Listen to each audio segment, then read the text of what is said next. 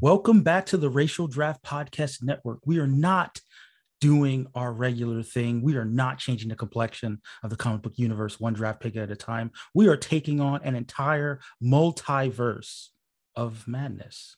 And bringing the madness are two very special guests, one of them being Carlos, the other one being Julia Delbel. And we're going to talk about Doctor Strange 2.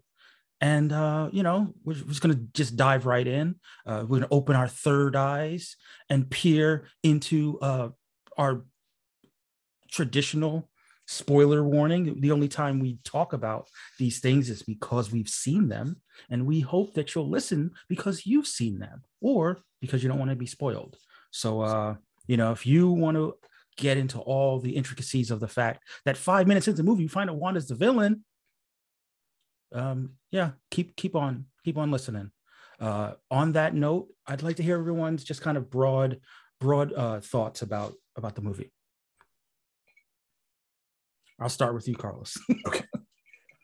Broad thoughts. I didn't like it all that much. There are parts of this movie that I love. Some of my favorite sequences in MCU history, and there's big chunks of this that I thought was like major steps backwards for the franchise. So okay. That's the broadest I can say. It's a mixed bag. It reaches some very high highs, but it has some very low lows.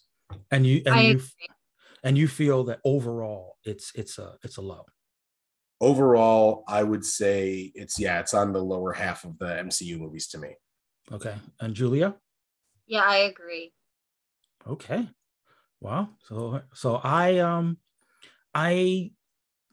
mean, if I'm looking at it in the overall context of where I would place it, I'm probably with you in terms of placing it, in either the middle to low of the rest of the movies, but it doesn't sour me, I guess. I still had somewhat of a good time, mostly a good time actually. And, I'm still interested in seeing it again. And I don't think that it terribly undercuts the franchise as a whole, in as much as I do think that in certain respects, it did let people down and didn't create a positive trajectory for all of the characters, which is one of the things that this movie was positioned as a big event. And often when it's a big event, we expect positive repercussions in a bunch of different ways, and I don't feel like we got a ton of those. So we can kind of positive repercussion from a character perspective. When big things happen, we're interested in seeing what the fallout for particular characters might be. Like we expect this is meaningful for this character. I want to know how his or her story, is affected by that. Obviously in Endgame, we had, in addition to the whole crazy thing of everyone coming back, we also had the 5 years of fallout and the emotional resonance. We also had people who died and the effect that has on the people who lived. The status quo of the Avengers shifting because of their, of everything. Those are all intriguing questions that, you can look to the new phase to have answered. I like this on its own kind of, but like in terms of that, I'm like, just even when you put it with some other MCU stuff, it doesn't always make sense to me. So that was a problem. Yeah. I mean, the most positive thing I would say from a character perspective is I do think that Strange in particular did experience growth, which is good because it is a Doctor Strange movie. I like Strange. Yeah, and I like that they improved. You like that they what? They improved Christine's part and character. Yeah, but to what end? No, I mean it's better in the first movie. Yeah. No, I agree. I mean, they gave her more to do, but you know. I think this was them writing her out, I think. But yeah, it was Exactly. Yeah, this is a breakup movie. Yeah, it's. I mean, they didn't kill her, which is that's good. Yeah, that's good. They didn't kill any of her. I was worried they would kill her or Wong. Yeah, I'm really I keep glad. getting worried they're gonna kill Wong because of the whole Sorcerer Supreme thing. Because if they want that to go back to Strange, though, they have to kill Wong. Yeah, but I thought about. I mean, I was listening to some podcasts about the movie over the last couple of days, and then they made a good point about the fact that not having Strange as the Sorcerer Supreme kind of opens up more doors for him, because he doesn't have to deal with the responsibility of being a Sorcerer Supreme. He can just kind of run around and cause problems and solve problems and be more of a freelancer, because he doesn't have that that thing that he's supposed to be doing. So he can just be doing whatever missions he needs to be doing, from project to project, popping up wherever he feels like it.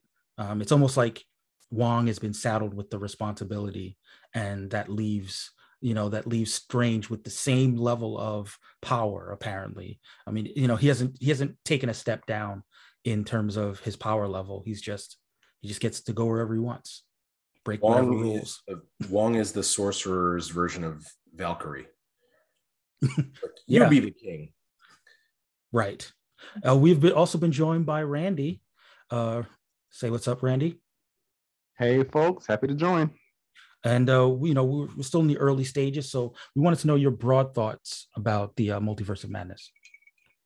As much kind of chatter and the typical fan kind of backlash as I've seen, there's been a lot of valid criticism that in the midst of kind of the sort of initial wave of frustration and anger. There's a lot of valid criticism to be seen there. That is true, but I mean, as far as your overall thought about was it? I mean, I liked it. I did. Okay. I liked it, but a lot there is not. I would not overlook that to say that it is like an objectively perfect movie or whatever. That is fair. And we were just getting into some of the issues. I think we range from very negative to a little negative to good with some reservations. And then I think you're just slightly higher on it than I am. But let's get into it. I suppose we'll start with the synopsis, and a synopsis that definitely doesn't tell people what's happening in the movie, and that would be Dr. Stephen Strange casts a forbidden spell that opens a portal to the multiverse. However, a threat emerges that may be too big for his team to handle. That threat, Wanda Maximoff. Well, this must have been the summary from before maybe No Way Home came out before this. Or probably right after No Way Home, because I do think that from a marketing perspective, they really held back the idea of Wanda being the villain, and most of the. It's funny because I knew that for a year, like beforehand. I've known that, so it's like, why are they showing us this or whatever? But they showed everything else except for that. Like they showed half the cameos. Yeah, but I think that what happened is because I think early on most people thought that Wanda was going to be the villain, but then when they had the rewrites, there was a whole narrative that emerged that her popularity after WandaVision, led to them kind of recalibrating it. And I mean, it turns out that it was kind of like the opposite. I read some of the things that Michael Waldron said, where an earlier version of the script had her kind of turn in the middle of the movie, which was kind of more what I thought the movie was going to be. I thought it was going to be her slowly getting corrupted by the dark hole. Yeah. And I thought it was going to be about her trying to save her kids from something, not stealing this of her life. because that was my main problem with the movie, like how how villainous they made Wanda, how quickly, especially after WandaVision, and then we go right from this. It feels like, I know she had that Darkhold reading thing in the post-credit scene of WandaVision, but that was not enough for me to really sell it and justify them doing this. Especially after they made a big deal about her healing in WandaVision. Now, kind of spoilers for my interview with Michael Waldron that's going up later this week, but he told me he didn't see her as healed in WandaVision. He just saw them as letting them go, the town go, because they were begging her. So there's that. So I guess that was the mindset with this. But I think there's better ways of making her a villain in this if they wanted to go that route. Because I'm not entirely against it. Like, when I first heard it, I'm like, oh my god, no, we're not doing this. We're not doing that. This trope. But like I said, I think like her going to save the kids from something rather than kidnap the kids, essentially, I think that would make her a lot more sympathetic, even if she still wants to do bad things in order to save. I mean, I think that, I think it's helpful to remember that even though for us, it's been about a year since we watched WandaVision, and it is kind of fresh in our minds. I think the timeline of when WandaVision takes place to when this movie takes place is even longer than a year. I don't know. I think it's about a year. WandaVision would be set in 2023. Yeah. 3 weeks after Endgame, and given the timeline of events from Doctor Strange and No Way Home, this would have to be set in spring or summer of 2025. Yeah, okay, so like a year and a half. Yeah.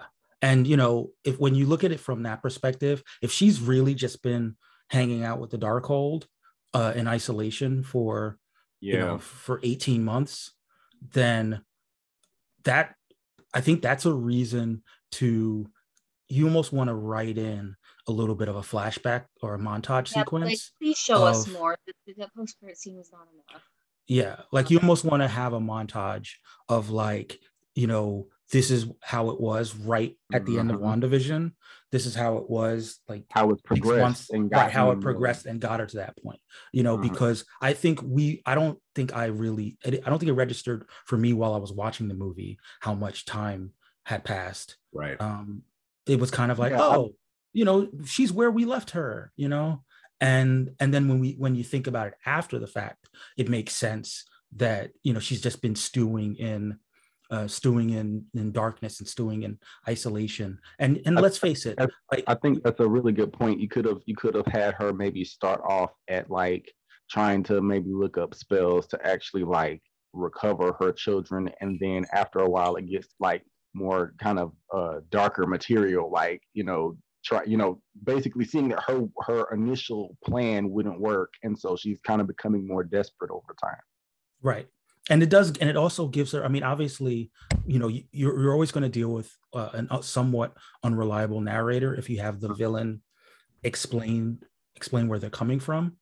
But I do think that it would have been helpful to have her explain really her course of how her views had evolved, and not just have it be dialogue driven. If she was able to explain, and then we could see the progression of how, almost like how in What If, with the Doctor Strange, the Strange Supreme, you got that montage of him kind of becoming more desperate, taking more risks, taking bigger and bigger steps towards the where was that with Wanda? Like, right. I don't know if they just wanted to be surprising, like, oh, she's actually a villain now, surprise everybody. Yeah. But what I'm saying is they could have still done that. They could have still had that reveal, but then all you need is maybe a 5-minute montage of her telling how she got here, and then we're up to speed on how much time has passed. And it doesn't feel as abrupt as, wait, but we just, you were doing so well. Yeah, I mean, it was very frustrating for me because of how big a deal Marvel or Disney made about, oh, look, we're talking about mental health in WandaVision. Look how well we're doing. Ooh, and then like, nope, she's back there. Yeah. But if we think about, not just obviously character progression is one kind of storytelling, but like, even if we look at metaphorically, like something like addiction, like people right. like backslide, people relapse, people go through traumas and it leads them back to where, it doesn't completely undo the progress that they've made, but it does lead them to familiar patterns. If we had understood that the combination of the loneliness, the corrupting influence of the dark and her pushing herself to exhaust all these other ways of trying to bring her kids back, especially because one of the lasting images, or not images, but the lasting things that happen at the end of WandaVision is we do hear the sound of her children. Mm-hmm. So it can be an obsession, and they could have and I think I'm not going to knock the writing. I think both of those things go in tandem, the writing and the directing. But I read or heard that Raimi had not been immersed in the Marvel stuff and had not seen all of WandaVision. So I'm sure he had to deal with the fact that like he's doing broad strokes in terms of connecting those dots, and that's where an advantage of being immersed in it would have been a little bit better about matching up the tones. I do know Waldron was immersed in it. He told me he was a fan of WandaVision. I already knew this since like before Loki came out. He was talking about how much he liked WandaVision, so we know he liked it, and I'm pretty sure he had all the scripts for WandaVision. Right. He said maybe not to me, but he said somewhere for this. So I'm pretty sure like they had the WandaVision stuff. It's just so someone watched it and had this. So, I mean, I guess I'm kind of like, come on, Raimi. Yeah, I mean, because again, this would have been more on the screen. This would have been something that the director would have had to put together more so than the writer. That how to best present the Wanda starts here, Wanda gets here. How do we connect that dot? If he didn't know exactly where Wanda was emotionally, then it's harder to make that progression seem linear. Well, also, I mean, I had reshoots well after WandaVision came out, so like, come on. Raimi said that they learned about WandaVision halfway or 2/3 of the way through the writing process. So now you've got to rework your whole script. Yeah, that's not good. That's not good, and I think a lot of that. I think a lot of that comes down to whatever Scott Derrickson and Robert Cargill had originally done. Maybe didn't involve as much Wanda. Well, I mean, it sounded like it was more of a heel turn over the course of the movie in their script. I mean, remember when we all thought it was going to be Nightmare? When we're all like, oh, they keep saying Nightmare. I mean, the expectation was that they would be facing some sort of demon, not Wanda as influenced by demonic forces. Right. Yeah. Or maybe Wanda as influenced by a demon. Right. Right. And I do want to push back on that slightly. As someone who was a fan of villainous Wanda, I'm not a great fan of how we got there, but once we were there, I was kind of enjoying the ride. I don't think I would have liked it. But what did you say? I'm sorry, Julia. I wish I could have. I was just so annoyed with the whole thing. I was like, come on, we're really doing this. You didn't explain anything. It's just we're doing this now. Oh my gosh, she's not sympathetic at all for me. And I don't know. I should report that. Oh, I mean, I hear that. I just sometimes when a villain is just doing it and just good at being a villain, sometimes you just have to, tip your hat. I mean, again, I'll probably be able to do that better. I'll say because I know she has great performance and all that. Personally, I support women's rights and I support women's wrongs. But that having been said, I absolutely agree that we should have seen more of how she got there, and that really kind of is off-putting to someone who was hoping that and in the comics, I kind of I refer back to the comics a lot just because recently we've seen her kind of address things in the past. That's kind of her thing. She constantly kind of has her her past thrown in her face. But recently, efforts have been made to try to kind of get her on this good steady path again. And so, you kind of you can't help but notice that there's a synergy between some aspects of the comics and some aspects of the MCU. And so I was hoping that there would be kind of like the hint of maybe the demonic influence, or maybe the demons attacking or whatever. But then they try to use this trauma against her, and she kind of comes out the other side, maybe not unscathed, but she comes out the other side. And so to see her, even though she is kind of in this power mode, and she overwhelming the forces of Kamar-Taj, and she's very impressive, constantly shown again and again how powerful she is. It is, you can't help but focus on the fact that, well, crap, I was kind of hoping that she would kind of do something worth cheering for in terms of morality, not just kind of the power fantasy. I think that it would have been cool to see, like, they're on this kind of adventure to get this kid back to wherever she's from, and she's being chased by monsters that have witchcraft runes, so that's why Strange needs Wanda, and they go on this kind of Indiana Jones-ish adventure through the multiverse, and then you realize halfway through Wanda's been doing all of this because she's trying. Right. And she's been a villain all along, but she's been manipulating them. Because is she gonna get it? She gonna get an Agatha-like song though? She doesn't get an Agatha-like song. But this time Danny Elfman writes. I would have dug that, and because I don't like the idea that a demon is possessing her, or that a book is manipulating her. Like let her be a villain if she's gonna. I was definitely gonna push back on that, because what I don't like about a lot of Wanda storylines, be comics or not, is that Wanda will often make a dark turn, do something really shitty, and then later they'll be like, no, that actually someone was mind controlling Wanda. Right.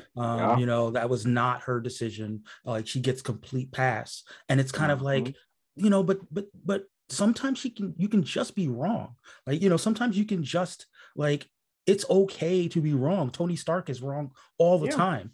I disagree with, you mean in the movies, the comics, right? Not the movies? Because I mean in the comics. Because the thing is, so many people were saying, like, Wanda is so powerful, and she could be used as a tool, but do we want her to be used as a tool, as someone else's, like, as instrument of someone else's ambition, rather than say that again? No, I just was about to say, sadly, that has been like a big chunk of her history, whether it's Chthon or whether it's Magneto. A lot of the time she's kind of defined by her relationships to other people. And I actually thought that it was, even though I did have my issues of the execution, I thought it was refreshing that Wanda had an agenda, and she was trying to achieve an objective, and she was willing to do effed up things. Well, I can curse on this. It's my podcast. She's willing to do fucked up things to achieve her objective, even though her objectives were bad. And then, I don't want to be, no, that's fair. I want to be nitpicky, Carlos. That's who I am. But I was sitting in the theater asking myself the question, like, A, why are these children real in other universes? And B, totally fair question asked. And B, why doesn't she just create her children if she's all powerful? Like, just recreate them. She's made an apple orchard and a mansion. She lives in Wayne Manor, apparently. Like, can't you, like, explain? She did it before. She did it before. You did it before you were the Scarlet Witch. Like, why can't you do it now? But, like, I just didn't understand, like, wait, why are they real in every other universe, but they're not real here? That for me was like, I don't know if there's a line that got cut out or something, but like that. No, I think honestly, that's one of those things that breaks the movie if you think too hard about it. Yeah. Because the only reason that those children exist in that form is because of the hex. Right. Involving her and Vision and what she imagined to be her idealized life. Now, granted, to be fair, I'll open this possible door. Since the movie established that dreams are windows into other universes, perhaps her subconscious was influenced by what actually did exist in other universes. But it still does raise the question, like, who's the daddy?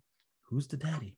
You know, like, I mean, and the fact that it was like the house that they live in looks a lot like the last WandaVision house. So I was like, wait, is she just going into another Wanda's WandaVision? These kids. But in this world, the WandaVision is real. In right. this world, Westview is real. The show just kept going on.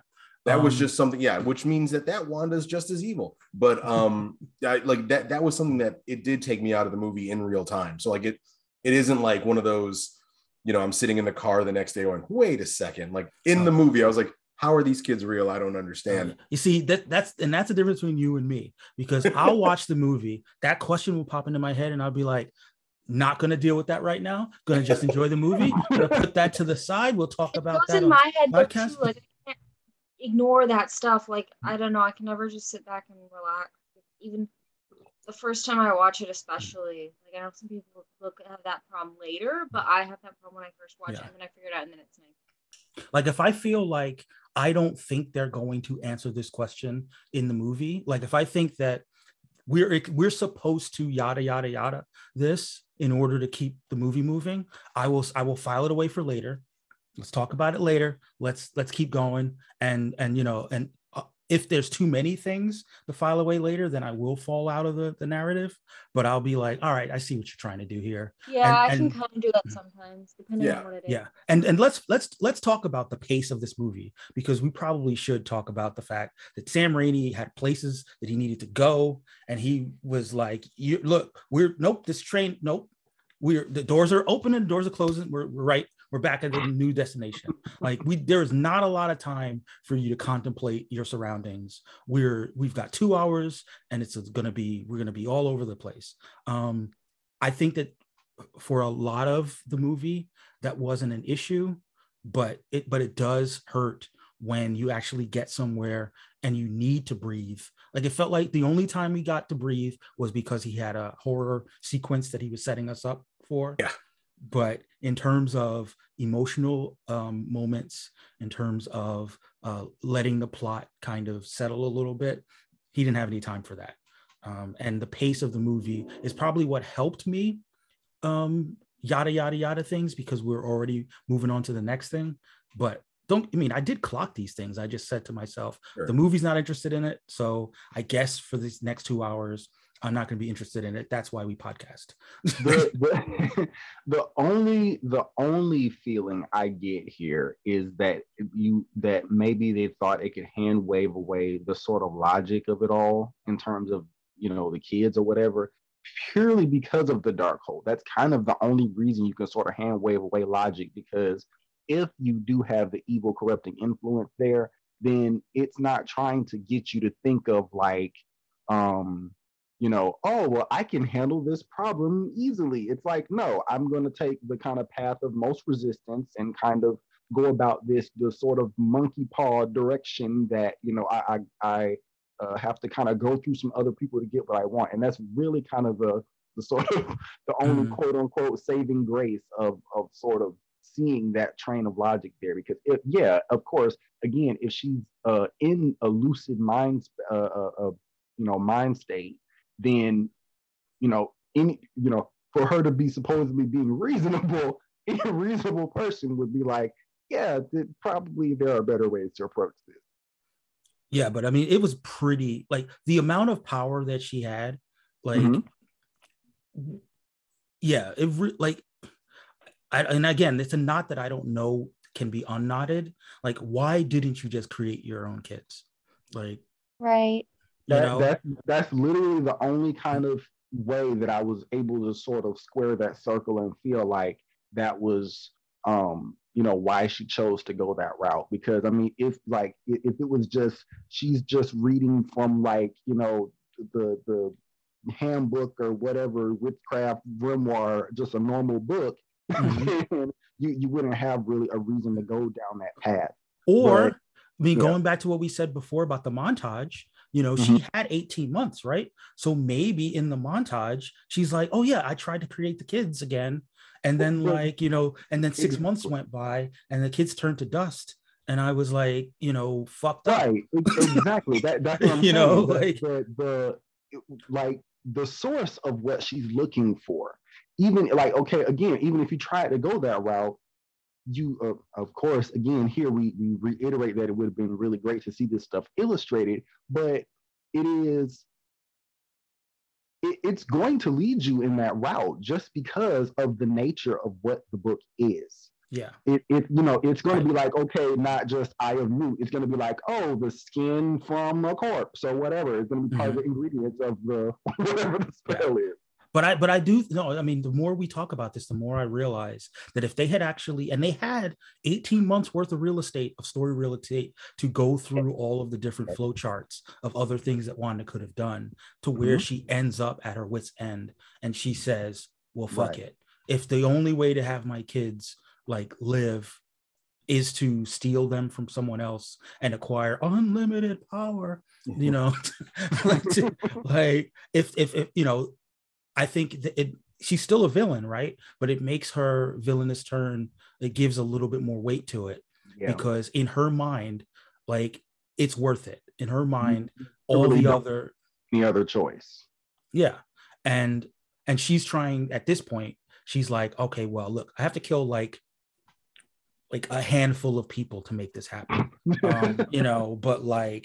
But it's kind of worth it. It's kind of worth it. And then of course we're like, no, it's really not worth it. Right. But, and especially if you're America Chavez, you're like, there's only one of me in the multiverse. This is where I give the clear out play for Carlos. It's an isolation. You're dribbling at the top of the key. Go ahead and talk about America Chavez. America Chavez in the comics, America Chavez is this 17-year-old-ish Latina who is pure just confidence incarnate. She is so confident, and she's powerful, and she's not ashamed of her power, and she can travel through the multiverse. And her parents have a very tragic backstory wherein they saved her universe by sacrificing themselves, which led her to want to be a hero. She can fly. She's super strong. She can punch into the multiverse, and she's fantastic. In the movie, she's younger, and that's fine. They want them younger so that young Avengers, whatever. So they can grow up. Yeah, whatever they're planning, whatever. They start her off younger. That's fine. She's not confident. She's the opposite of confident. She's very scared of her own abilities. In fact, her abilities only work when she's scared. And again, narratively, that still works if it gets you to the confident America Chavez that we know from the books. But this character is just like, she's not recognizable from the character in the books, but she's also like not much of a character, in my opinion. I think if you were to like ask someone, like, describe America Chavez, they'd give you what she looks like and that she likes pizza balls. And that's kind of, she said one phrase in Spanish, Carlos.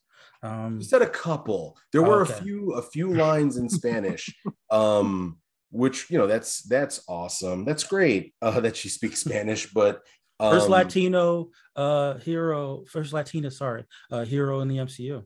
First Latina hero in the MCU. Not first Latino, because that's Moon Knight.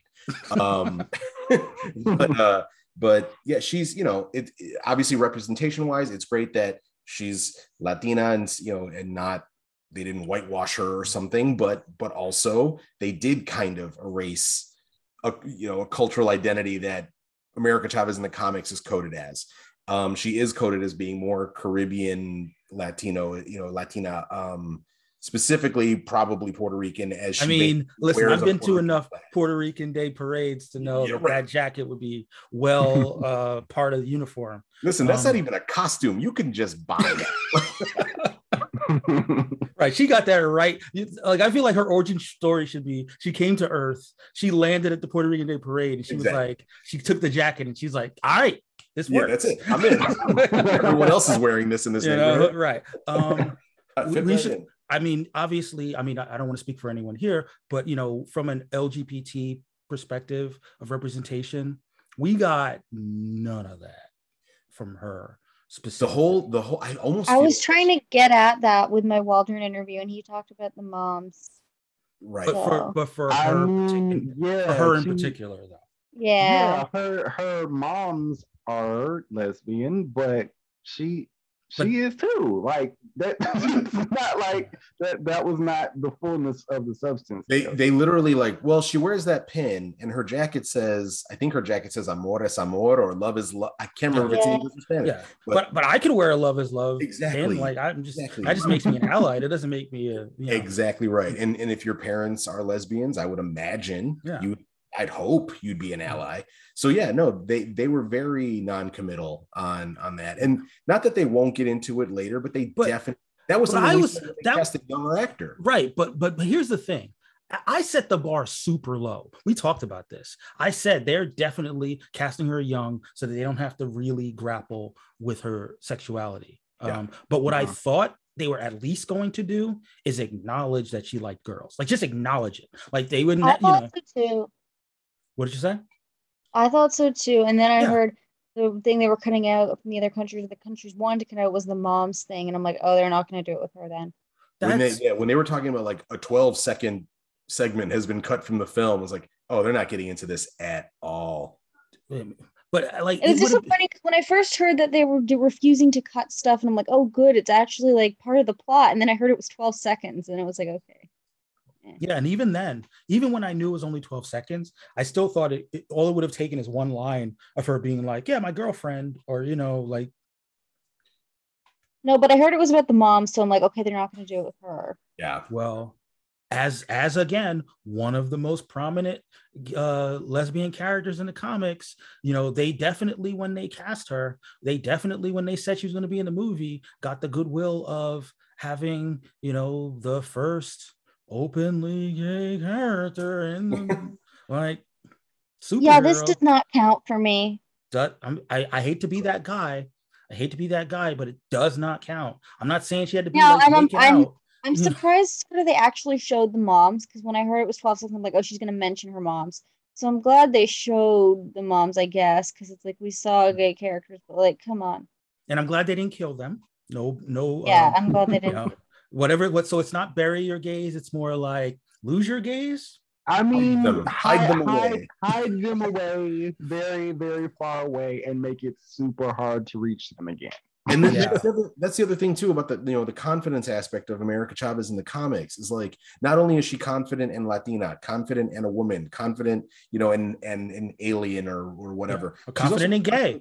He's also confident and gay. It's never been something she's been ashamed of, right, or that she's had to, come out to people. It's like, no. Like I am as out as you are. Right. If anything, she looks at like people like at our world as kind of like foreign. It's like, why are you guys hung up about this? It's just, just is what it is. She flirts with her best friend and she's like, yeah, I've seen how you look at me. Like, you're not totally straight. You know what I mean? And again, I knew we were going to lose that aspect, but I didn't think they were going to turn the dial down that low. But we did talk about this, offline. So, we can talk about it now. Like I think that there could have been a version of this movie where they start her off where her powers come from fear, and then she realizes that her powers actually come from confidence. And then you wanted the sort of Monsters Inc. emotional kind of inversion, like where it's like, oh, it starts from fear, and it's like actually we get more power from laughter. Like, yeah, okay, I'm fine. Yeah, because that would have explained that it would be a single movie arc where she's where she's like half in America, but then like by the end of the movie she's actuated, as full America, and then she can be that America in subsequent appearances. Mm-hmm. Right. Right. But where they left her was kind of worse off than how they found her. Like her power literally is you can punch into another universe. They have her training an ability that's redundant to that. And she's not good at it. Well, this one only lets her. How was Ned good at it and she wasn't? Go around the Earth, like, or I guess other planets, but not interdimensional. Okay, so right, so like so a lesser version of her power. Right. Even though in order to defeat Wanda, she had to like precisely find a universe, punch it, open up a doorway, hold that doorway, be like, don't worry, we got this. I used my powers. I did the thing. I did the thing that I said I couldn't do. Right. I won. And then like later, like, no, we still, no, you little girl, we still have to teach you how to use a lesser version of your power. Right. You know, like in Tamartaj, even though you're not a magician, not at all. Tamartaj literally was like not helpful in protecting you at all. The only thing that would have been more disrespectful is if right next to her was Ned being like, woo! This shit is easy, dog. That was another situation. It was like at the end of Kamertage, I'm like, didn't you all just die like yesterday? Again, wiped out. Wasn't there one sorcerer left? Yeah, there were like 5 sorcerers left amongst an army of corpses. You know what I mean? No, Wong. It must be me. There was one Negro remaining just so she was available to sacrifice herself to try to destroy the book. Oh, okay. I almost wish they had she was sacrificing herself for an Asian man. So yeah, exactly. It's a fair trope. Yeah. I almost wish that they went full like humor into that and showed like some of the dead wizards like still around. Like, no, it's cool. It's a spell. We're back. I'm this zombie version of myself. When businesses were trying to avoid that COVID was happening, like no, everyone in the office on Monday. We're not closing this up. Yeah, exactly. Because it's all dead. I don't care.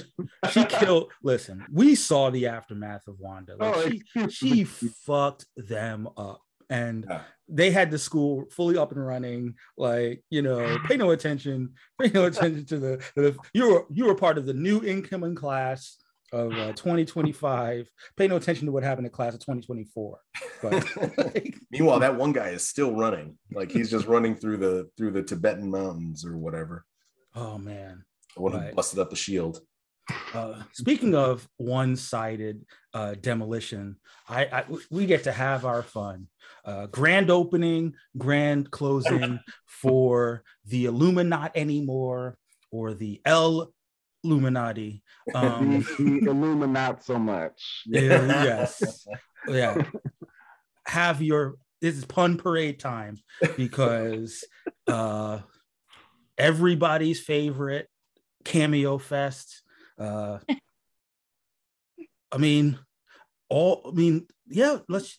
trying to think of other people who could have shown up to get destroyed by Wanda. That needs to be a meme, like other Illuminati members that didn't make the cut, but Wanda definitely cut them into pieces. Did your guys' theater laugh when Mordo said he was part of the Illuminati? No. My theater burst out into laughter. Like they didn't know what the Illuminati was from the comics, so they're just like, okay, oh, the Illuminati. Like, oh, and I guess he's from the like Kanye West Illuminati. Right. Honestly, it would have been so much. Like I was just about to kind of make that point. Like, Doctor Strange reacts to the name Illuminati. He's like Illuminati. Like I would have easily made that. Like, you mean like they say on YouTube? Yeah, Beyonce should have been sitting there like Illuminati. Right, that's not some like outlandish thing that nobody has ever heard of. Everybody has heard of it, whether or not you believe it. Everybody has heard of the conspiracy theories of like the Illuminati. So like for that line, I feel like that line especially fell short. When everyone laughed, I was like, oh yeah, like if you've never heard of this, that's like, that is a joke in a movie. Like that just sounds like, and this is me being pedantic, but I'm going to do it. Like, you're calling your group the Illuminati, but everybody knows about you. Isn't that like not how the Illuminati works? Like, aren't you supposed to be like the shadow group that works in secret? To be fair, our group is called the Avengers, and they don't avenge much. I mean, mostly they do, though. That's kind of the Avengers, though. In that the only thing they do. Like he's the first Avenger. They kind of avenge after the thing has already happened. Yeah, it's like usually a thing that Tony did, and they're like, "Oh, we got to avenge that." I mean, they literally built a preemptive. I don't take Tony slander. Just saying. It's not slander when it's true, is what I say. But he did it for them, though. He always did it for them. I will at least say that a point was brought up in the chats that I feel is really relevant to kind of acknowledge or at least entertain, where these people calling themselves, I mean, how kind of up your own butt do you have to be to call yourself the Illuminati anyway? Like, we are the enlightened ones. But like, to have them be gathered in that way, especially given how easily they are dispatched, it is entirely possible that they were purposely meant to be kind of that sort of don't meet your own heroes or whatever. Like, the fans sort of put that name or that group in this sort of pedestal of like, oh, they're supposed to be so impressive, and then no, they're so like kind of full of themselves that they they don't really take the preparations that they should have taken, and in fact they're like totally misguided about what the threat is. They're giving Jedi Council vibes. Let's all admit. They're giving prequel Jedi Council vibes. They're giving like every ineffectual group of people that are like, oh, we're totally safe. Like, and then they're listen, those of you who've seen Moon Knight, spoilers for Moon Knight, but the group of the Pantheon of Gods, they're every group that we like. And again, this is another one of those situations where while I was watching the movie, I was like, oh, this is what we're doing. Can't wait. But I will say, wait, I want to get this one off because it's really important. I hope, because the only way this makes sense is if they never bring back the Illuminati again, because it has to be grand opening, grand closing, because you introduce them with such grandeur, you introduce them with such pomp and circumstance, only for them to get summarily dispatched in one of the most gruesome and definitive ways possible. You can't show the Illuminati name is dead and buried. Can't bring it back. Dunzo. Yeah, and I honestly, I think that's the point. Like, we might get something like the cosmic sort of defenders. We might get like the Order or some other kind of group name or whatever. Like, we may see a similar sort of arrangement again. But yeah, you're right. To have it be like, oh, they're the Illuminati. Like, I think that the purpose there was sort of that sort of ineffectual, like, big high horse sort of body that is purposely for that purpose in the story. I almost was expecting like one of the post-credit scenes to be like that was the fake Illuminati, and there's an Illuminatier above that. I mean, it wasn't very clandestine. Their headquarters appear to be in Central Park. Yeah, they were right. I would enjoy it infinitely less if we are expected to believe that there's a real Illuminati out there. Especially, look, okay, now I'm really going to get off, because for years I have had to deal with that incessant fan casting of John Krasinski, Reed Richards, based on a couple panels where a white dude with a beard looks like another white dude with a beard. That is the only thing that people have been focusing on. He's got a beard.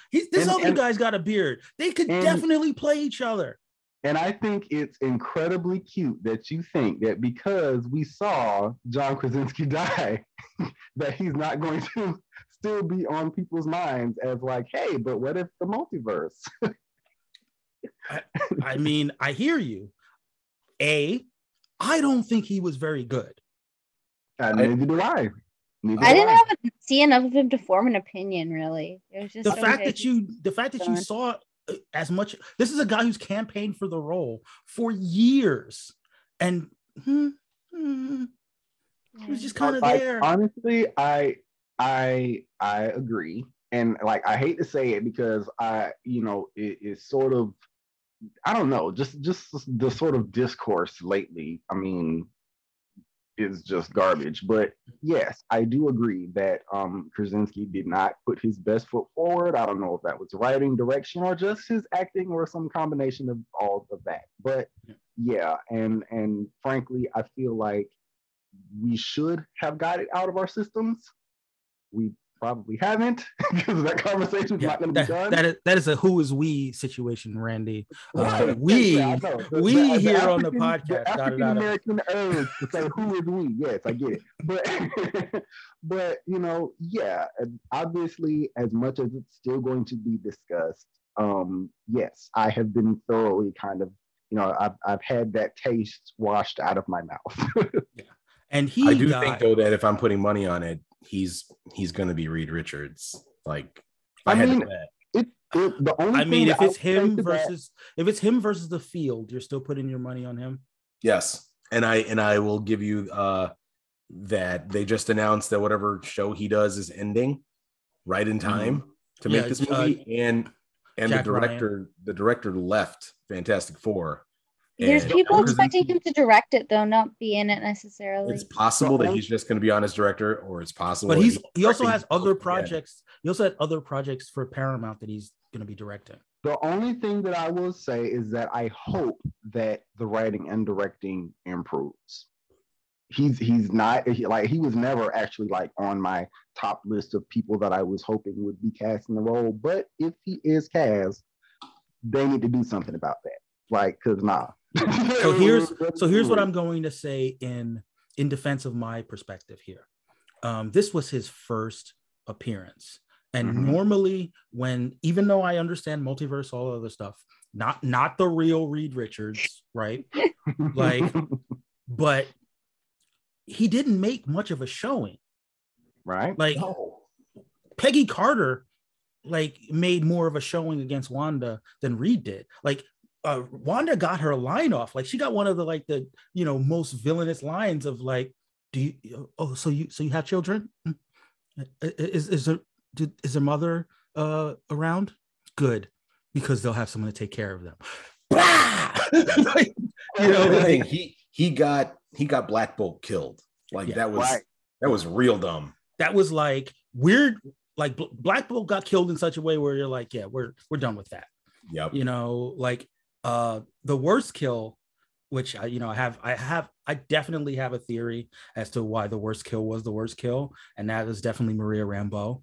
I do need to rewatch the movie because someone proposed the possibility that Wanda took away her powers. She absorbed it. She absorbed her powers. If that happened, it makes the kill infinitely better because she died by statue. A statue fell on her. We know from our Earth that Captain Marvel should not die by a statue falling on her, but like, that was rough sledding. I mean, if like the only thing I can kind of add there is that I do know that she kind of had a little psychic battle with Charles Xavier. So, a feat of telepathy, not common, but I mean, a fairly well-known feat is the ability to kind of shut the mind off from being able to use its powers, or something like that. So I mean, it's possible that she did something of that order to. I do think though, like the function of that scene was to show us how powerful Wanda. Right. Oh yeah, for sure. That she can basically take out a team of Avengers on her own. Exactly. So if she is absorbing the Marvel's powers, they need to tell us, oh, she took my powers, like, and then Wanda needs to kill her with her own powers. Like that. That's kind of what needs to happen. Now, and that takes me to the second part of my theory. And we're in a safe space, that being a very free podcast that anyone can listen to anywhere on the internet. But as someone who sees the numbers, I know that fewer people see them than see my Twitter timeline, which is they didn't want the gif of this white woman completely destroying a black woman in the way that she destroyed everybody else. They did not want that gif making the rounds around the internet. And they did what they had to do to make sure that there was not footage that could be it could be basically a Hawkeye Ronin situation, if you know what I mean. So they couldn't catch they didn't want to have them two be in the same in the same screenshot as the death was happening. Well, the other side of that is based on the Reed Richards moments. They were not in the same room at the same time, guys. I mean that's probably true too. I'm just saying the only thing more powerful than the hex is Black Twitter, is what I'm saying. It looked like early CG where people are talking to tennis balls, because it was like Reed Richards is talking to Doctor Strange this way, but he's over here. It was like, oh, that they're not in the same room. That was a Zoom call, is what it was. Exactly. But listen. Maybe it's true, maybe it's not. That's my headcanon. My headcanon is that they did not want those two in the same frame of where she was getting. Listen, if let's be honest here, if she did to Maria Rambeau what she did to Black Bolt, right, there would be some problems. That's the only Black person that she's allowed to attack, Black Bolt. Even Mordo lived. That's true. Yeah. He was dispatched quickly by falling into a pretty shallow ditch. Yeah. And he's magical. Whatever. Right. Listen, even the Black sorceress, like, she didn't get killed by Wanda. She died by the Darkhold. The Darkhold. It was the thing about the Captain Marvel death too is that like the other ones are all related to their powers. Yeah, Black Bolt dies by his own voice. Mm-hmm. Reed Richards is strung apart like string cheese. Mm-hmm. Captain Carter gets the shield. I guess we're supposed to assume cuts her in half. Yeah, I mean, I feel like that's where the PG-13 versus rated R thing, because if it was rated R, she would have been decapitated. I feel like if it was rated R, what you would have gotten is the scene where she's like that, and then looking at the screen and then splits in half. That's what I was like waiting for. It was like the kind of like where her left side goes one way, her right side goes the other. Yeah. But I just like the idea of Cap being decapitated. Yeah. But Captain Marvel is like, and you all know Captain Marvel's history ties very closely to statues. Yeah, off-screen death. But like, if she had absorbed all her powers until Captain Marvel died, that would have been more tied to Captain Marvel's power set, at least. Sure. I mean, she even kills Charles Xavier psychically. Like all of them were killed in the way that she went at their strength and got them there, except for Captain Marvel, which is like, everyone knows your weakness is statues. Can we talk about how gruesome that did your whole auditorium gasp when she ripped Charles Xavier's face off? I think we all jumped because it was like a high pitch, because she comes out of the clouds and she comes out of the red mist and then she's like, "Ta!" Yeah. And, that was rough sledding for. I feel like I don't know. I feel like a younger Charles would have been like, Wanda, I'll be right back. I'm going to get out of this psychic white room because that red cloud is coming at me in very slow motion. Yeah.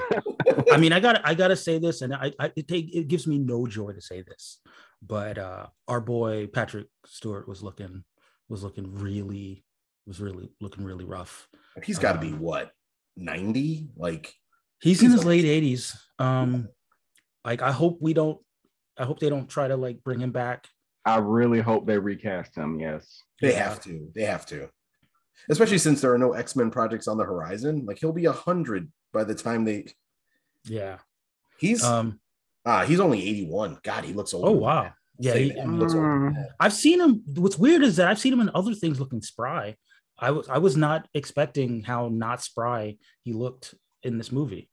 It made, and again, it fed into the idea that this Illuminati group should never come back. Should never come back. It also again speaks to the weirdness of this script and the very choppy nature of it. That it's like he's on trial, Strange is on trial, and the Illuminati comes out, and they're all like, "Yeah, you're guilty because we know you from around the way." And then everyone leaves, and Patrick Stewart's like, "Let him go. Let's see what kind of Strange he is." Like, wait, you were in the last scene though. Like, right? It's like, why were you not the dissenting voice? Like, why couldn't you say that then? Right. It's so weird that and it only serves the purpose to give him that line. Yeah. To give him that line, to get Xavier there later so he can die last, and to let Strange not be in that room with the Illuminati as well, fighting Wanda. Like it's all that. Like, but it's that's bad. That's bad screenwriting, basically. Yeah. Like you're just having problems that were problems last scene get solved this scene by a line is not great. Yeah, it's true. It's true. This like I understand a lot. They wanted to do a misdirect. They wanted people to think that, oh, the Illuminati, they're the real danger. You know. But one thing I will come back to is that I do like the idea that part of what Strange, given that it is a Strange movie, part of what Strange is grappling with is this one notion that keeps coming back, which is that all these other Stranges, they're control freaks. They need to be the one holding the scalpel, but knife, whatever, however you want to, badly draw the line. That these other Stranges were able to, they were able to be seduced by by power, by the Darkhold, in similar way to how Wanda was seduced, and everyone thinks that all Stranges are the same, and that this Strange is also going to, fall into the same trap, right. And our Steven 616 our Steven, has to reckon with that maybe he's different. Maybe he can break the pattern that appears to befall all the other Stranges. Right. Maybe he is a superior Strange, but I mean, the Ancient One said he's the best of us, right? So we didn't get an Ancient One cameo on this. I was a little disappointed. Were you? I was. I mean, I guess it would have been bad if she showed up just to get murdered by Wanda. That would have been rough. It would have been dope as hell, though, if they gave us like an actual Asian Ancient One in the right, exactly, and then had her had that person get murdered by Wanda. That Ancient One could have been the one to free Strange. See, but you're not the one writing the movie, so we got. You get Ken Watanabe in his Ra's al Ghul costume. I'm sure he still got it at the crib. And then he just says, "You're not like our Strange, I can tell," and then he lets him go. Okay. I have to go and all right, Julia. You're fading fast. This is what long. I'm lying on the floor. I have a pillow and a blanket. I'm lying on the floor. Nap time with Julia. But I definitely want to hear your final thoughts, your spiciest thoughts, your most polarizing thoughts about the movie, so that we can carry it forward. I don't know. I've already pretty much talked about it. The Wanda stuff was the main thing I had a problem with, I guess. I find it interesting that Strange is the one having all the relationships with okay, that sounded weird, relationships with the teenagers, but it is strange, but go on. Yeah, the parental relationships with the teenagers near Spider-Man, and now he's got America, which that's an interesting pairing. See, I say pairing, and that sounds wrong too, but yeah. Matchup. I like that. I don't know. That ice cream song, though, I don't know. That was a weird moment. But I do want some pizza balls now, and I saw someone made them on Twitter, so that's interesting. What? So that's my stream of consciousness thoughts on the movie. Looking forward to the next Doctor Strange one, whenever that is. Wanda ain't dead, so I'm just saying that now. She's not dead. So when you do you have any Clea thoughts? No, because I didn't really know who she was. It's cool to see Charlize Theron in the MCU. I've heard their love interest, so hopefully that works well. Hopefully I mean, if getting married makes you a love interest, I've heard that that's not always the case. Not necessarily true. Hopefully, there should be both love and interest if you get married. Yes. I'm told that love and marriage go together like a horse and carriage. Yeah, I too have heard that from someone in Chicago too. Yeah, right. So yeah, so that's my thoughts. I hope Thor is better than this. I'm pretty sure it will be, so that's good. So I'm looking forward to that one. But I did like Moon Knight, so that I like after my frustrations with Wanda. I saw it at a press screening on Monday last week, so I saw the Moon Knight finale after I saw this movie, and Moon Knight finale gave me all the good feelings, so that made me happy. All right. Well, thank you again for joining us. It's great. Like the listeners can't see, that you're all like sprawled out on your side. Yeah, I'm lying on the floor. I have a pillow and a blanket, and I'm in my pajamas, and I'm lying on the floor. And I have not been this whole time. I've only been for like the past 15 minutes. Like I was originally sitting up and everything. No, I'm lying down now. You were sitting up and yawning. Ready to talk, now they're off, and I'm on the ground. You went from sitting up and yawning to laying down with your eyes closed. It's like, oh. Yeah, my eyes were closing while you're talking, and I'm still listening, but it's like I was worried I would fall asleep because I've fallen asleep on video calls before. That's happened. This movie has taught us that when you fall asleep and you dream, you're just connecting with your multiversal self. So oh yeah, I had a fun thing with Waldron on that, so everyone be sure if you're listening to this after Thursday, listen to my interview or go read or whatever, my interview with Michael Waldron, because I discussed that with him. Okay. And yeah, will do, listeners. Yeah, I don't like to self-promote too much, but I did really like getting to do that. So definitely self-promote. Yeah. There's a variant of you that loves to self-promote, and you just need to reach out to that variant. They're gonna take over you, like they're gonna jump into your body and dream walk. Oh boy. Well, I guess maybe they just took over now. I don't know. Sweet dream. All right, Julia. Bye. See ya. Bye. So let's talk about the dream walking. Did it work for you? Did it not work for you? I did not hate it.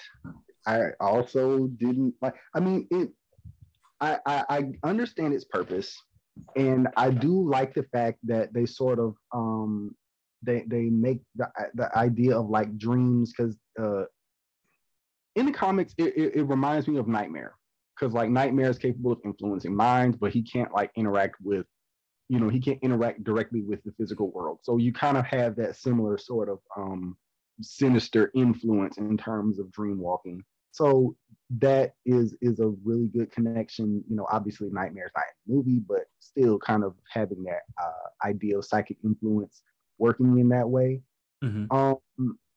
And it is a very easy ability to kind of corrupt or use for sort of nefarious purposes. So it definitely did work in terms of kind of being another moral line to kind of draw.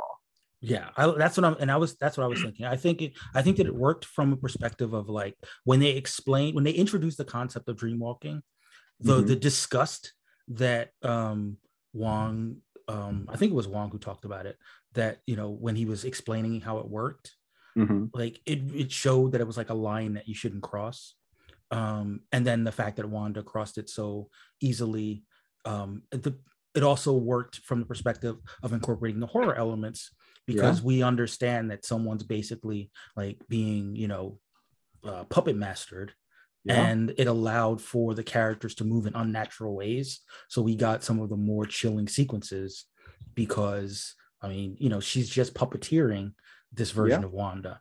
However, I would be remiss if I didn't mention that's the same Wanda that forgave her at the end. And I don't know about you, but if someone she was walking around barefoot on like broken glass and all types of stuff, like if someone took over my body and ran me through all types of battles while I was just like a passenger in my own body, that would give me pause in terms of forgiving that person down the line. Our Wanda should just go back and get those kids because their mother's wanted for like quintuple homicide. I mean, who among us hasn't dabbled in dark forces and overshadowed another person's conscience, a variant of ourselves, to meet our nefarious ends? Who among us? So the dream walking, it like you said, led to a horror element, and I am 100% here for all of the Sam Raimi horror. Like, I don't like horror movies, but Sam Raimi's brand of horror, which is also funny and like practical enough that you're like, you can just like even just admire it on a craftsman kind of level. I dug the dream walking, even if it doesn't make a ton of sense, but it also, like, not only did it lead to like some scary, quote unquote scary shit for a Marvel movie, it also led to like the most like punk rock, like fucking metal badass, like Doctor Strange in a zombie body. Yes. Walking, which led to like when he's like fighting with the demons, and I think it's Christina's like, why are you fighting them? And he's like, oh fuck, you're right, and he turns it out of demons. That is so fucking punk rock. That is the side of a van, like you're riding to your gig, a fucking wizard with a cloak made of demons. Are you kidding me? A zombie wizard with a cloak made of demons. A zombie wizard who is possessed. Like, that's amazing. And then but then that also leads into like at the end when he's talking to America Chavez and they're doing the close-ups, our crowd at my theater was laughing because the longer you linger on that face, it does look ridiculous. Like it is silly, but whereas that would normally undermine a horror movie or undermine the moment, and maybe it does kind of undermine this moment, it's Sam Raimi. Like, it's supposed to be kind of goofy. It's silly, like if he could have gotten Bruce Campbell a bigger role in this movie, he would have. Like, Bruce Campbell would have been all over. Bruce Campbell should have been Mr. Fantastic. That would have been amazing. Oh yeah. but it's not only is it, Sam Raimi knows what the fuck he's doing when he's making scary sequences in movies. He knows how to make tension. He knows how to cut. He knows how to, zoom in. Exactly score. Yeah, exactly. He and Elfman, and I forget the name of his editor, but like they know exactly what they're doing and they work really well in concert.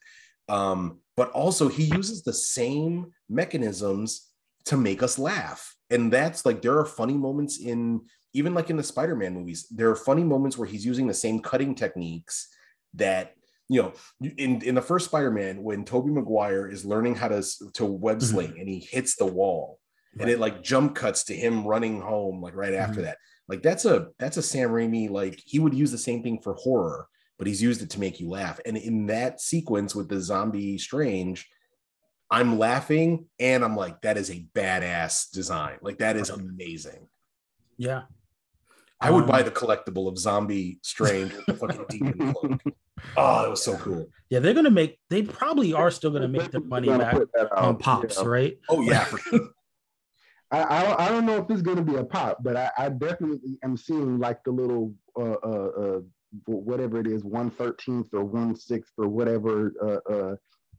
Like I literally just went to the comic shop the other day, and like one of those little statues, that's where we're getting one of those. Oh, there will definitely. There's going to be a pop of Pizza Papa, and there's going to be a pop of there are so many pops in every. It's like Star Wars action figures. Every minor character that had any moment of screen time will get a pop. I just want string cheese, Mr. Fantastic. Yes. That should be a Play-Doh set. Oh man. But yeah, like I guess we should talk about Earth 838 Wanda and her endless capacity for forgiveness, because she's the real MVP of this movie. But for her, Wanda, she was the only, it turned out the only person who could defeat Wanda was another Wanda. You know what, that climax when I saw it in theaters, like, yeah, I saw Spider-Verse. I know how this goes. Wilson Fisk sees his family and they're all horrified by the monster he is, and then he loses them. It was effective to an extent. It is heartbreaking that that she's wanted these children and they're terrified of her. Yeah. But it wasn't just that they were terrified of her. It was that, like, because here's the thing, like, it rang hollow in WandaVision, that to have like another Rambo, be like, oh, we forgive you for all your transgressions, right? They'll never know what you sacrificed. Exactly. But to have like another Wanda forgive her transgressions, that's where you get into like deep psychoanalytic theory, right? Because it's like they're the idealized version, the self that she envies, the self that she's been abusing this whole time, the self that she's trying to take her children away. That's the one that gives her the grace. That's the one that says, I understand, and I forgive you. It can be a very on the nose metaphor for someone's capacity to come back from even the darkest of the dark side. To forgive themselves. Yeah, to be able to forgive yourself is the first step to becoming your best self. So I guess I wish she forgave herself. Like, and obviously we get the metaphorical forgiving of yourself with your variant, but I don't know. I wouldn't have liked that, because she thought she was in the right, though. Right. I don't think you could do that in this movie. Right. Not in this movie, no. It wouldn't work in this, because we saw it at the end of WandaVision. Yeah, that's the thing. No, but I mean, I hear that, but this is why, like, I what she did in WandaVision kind of didn't really get reckoned with. It didn't, because the whole time she was going through, like, okay, first of all, we had the delusion aspect, like, self-delusion and kind of roping everybody into her fantasy. We at the end, she reckons with the fact that, okay, what I'm doing is not great, and so I have to go ahead and let these people go. Right. But she doesn't I don't really see there that the kind of, I've grieved for my family and now I'm moving on. It's that it's especially as informed by this movie, it's that I want to try to find another way. That the way I did before didn't work, and so now I can try. And I also think that, like, WandaVision was more about Vision. It was more about her dealing with losing him than it was about the kids. The kids were sort of an extension of the life that she could have had with Vision, in that project. And, her imprisoning, wholly unnecessarily, but whatever, her imprisoning this whole this whole town in order to create this perfect family, that was a new set of sins that she needed to atone for. And she goes off into isolation, and presumably that's her atonement. However, we don't see her coming out on the other side of that, and again, like we said earlier on the show, we also didn't see her not coming out on the other side of that in this movie. We just see that she didn't, Right. But one thing that I did like about the movie, and I know some people had a problem with it, the lack of Vision in the movie didn't bother me at all. No, me neither. No, it shouldn't have been there. Because once you put Vision into the movie, that to me really undercuts WandaVision. Sure. Yeah. If she's mourning Vision again, if she's, I get to bring Vision back too, then it's a complete undoing of WandaVision. Honestly, that one's way more forgivable. Just go get the robot from another. the one thing again that sort of frustrated me, my own expectations for this movie was like, I was kind of hoping that they would address Quicksilver, at all. Yeah, he's Kraven the Hunter now.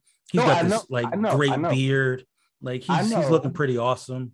Like, I know, and that, you know, whether that movie turns out to be good or whether it turns out to be a Sony movie still remains to be seen.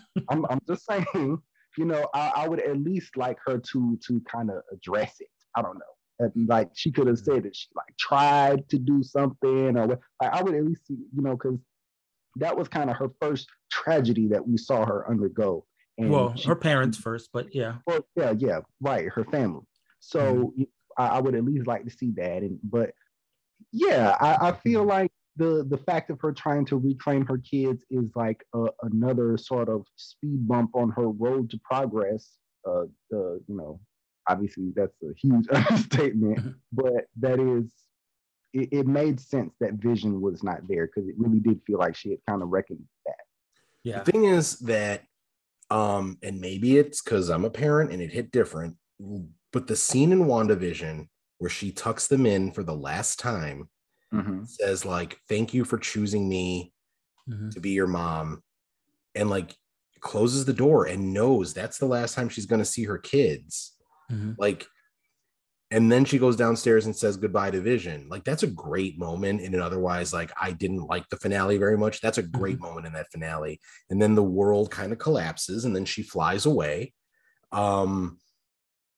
It does feel like all of that was being grouped together. Like she was saying bye to a family, not to like, well, I'm past Vision, but now I've got to deal with grieving for my kids. It just felt like she was grieving with the fact that that family wasn't real. Yeah.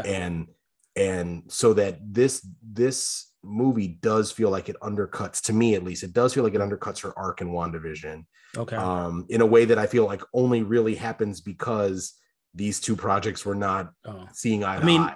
It's tough for me because I'm not a parent, right? You know, so I do, like, as someone who aspires, maybe, you know, like I think of like my partner, and then I also think like as two different entities, you know, so like losing a partner is one kind of grief, and then losing a child is a different kind of grief.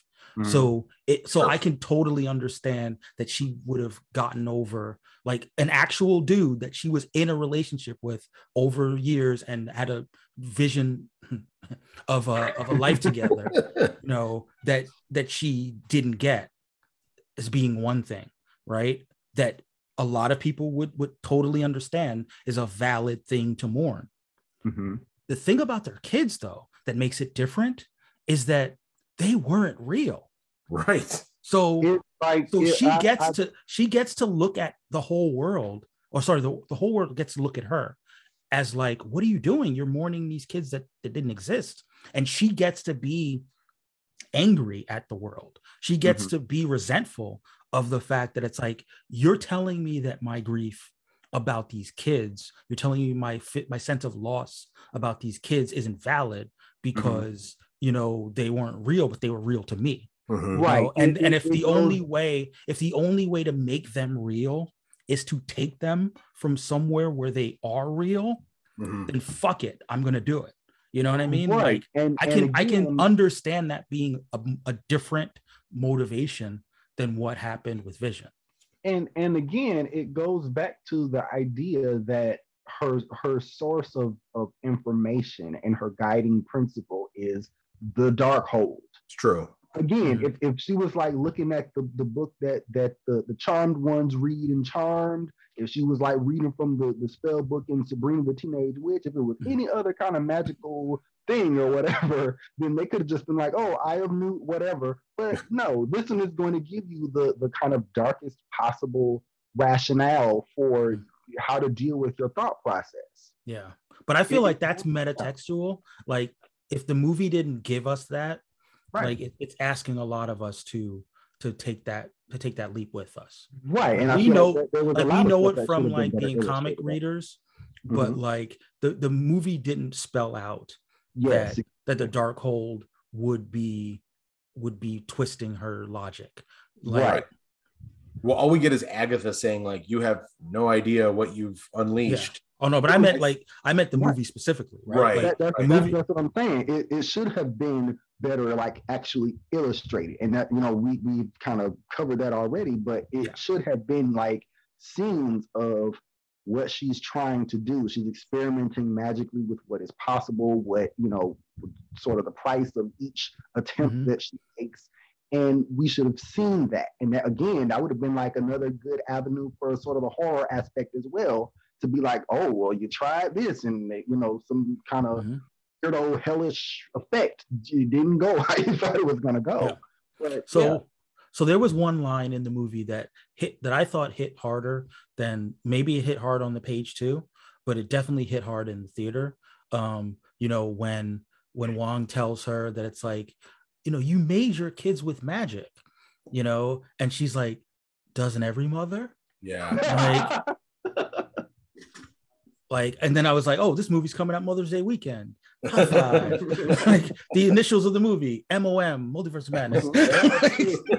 Right on point. Like, it tied into the idea. Like we were, it was still early on in Wanda's like villainous journey, but it was just kind of like, I can buy it. I can buy that. Like once she's in, she's in. I mean, she has had a relationship with a being that is an unconventional being. A toaster? Toaster. She's basically, she essentially got like an animated blow up doll, and that's her man. Like that's and so she's used to kind of having this sort of strange kind of patchwork family that she's kind of made for herself or put together for herself. And so she wouldn't sort of have this idea of like that just because they were created by some supernatural or kind of sci-fi way, that it's somehow not valid. She's like, no, they're still my family. Yeah. And to be fair, what is real when your power is literally reality manipulation? That's true. Like, right. Yeah. Now, I have questions. Like, how did Wanda know America Chavez exists? Peering through the multiverse, seeing different things. Maybe she's just an anomaly. The dark hole just becomes like our answer for all. I honestly, I hate to say it, but you kind of do get, it had Scarlet Witch in there. So, but it has information, I would at least say, that kind of nudges you in that direction of like finding the answer, but finding the grimmest possible answer. No, but what I'm saying is, I could, if we are buying the fact that she's looking through the multiverse for her kids, and she keeps seeing this like random person that is the same person going from universe to universe, like I could see that being intriguing. It would have been nice again for them to show that, right? Yeah. But I can buy that once she discovers, oh, this is this being that exists, like that has the ability to go from world to world, her power will enhance mine. I can buy it as not a massive leap.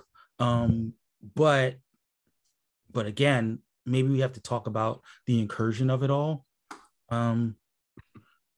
Now, because I saw some commentary talking about the incursions. What were you guys' understanding of how the incursions work? Two universes collide. That's kind of what I got from it. Yeah. Okay. So you're not in the camp that thinks that incursions are caused by anything that these magicians are doing? No, not necessarily. But there has to be, right? There has to be a cause for it, because isn't it that Strange caused an incursion? The Strange at the end caused an incursion? The evil Strange or whatever. Yeah, that's the part that I was what did he do that caused it, though? I mean, like it's possible that a mage could do it, but again, I'm kind of not gonna claim to have the greatest memory here.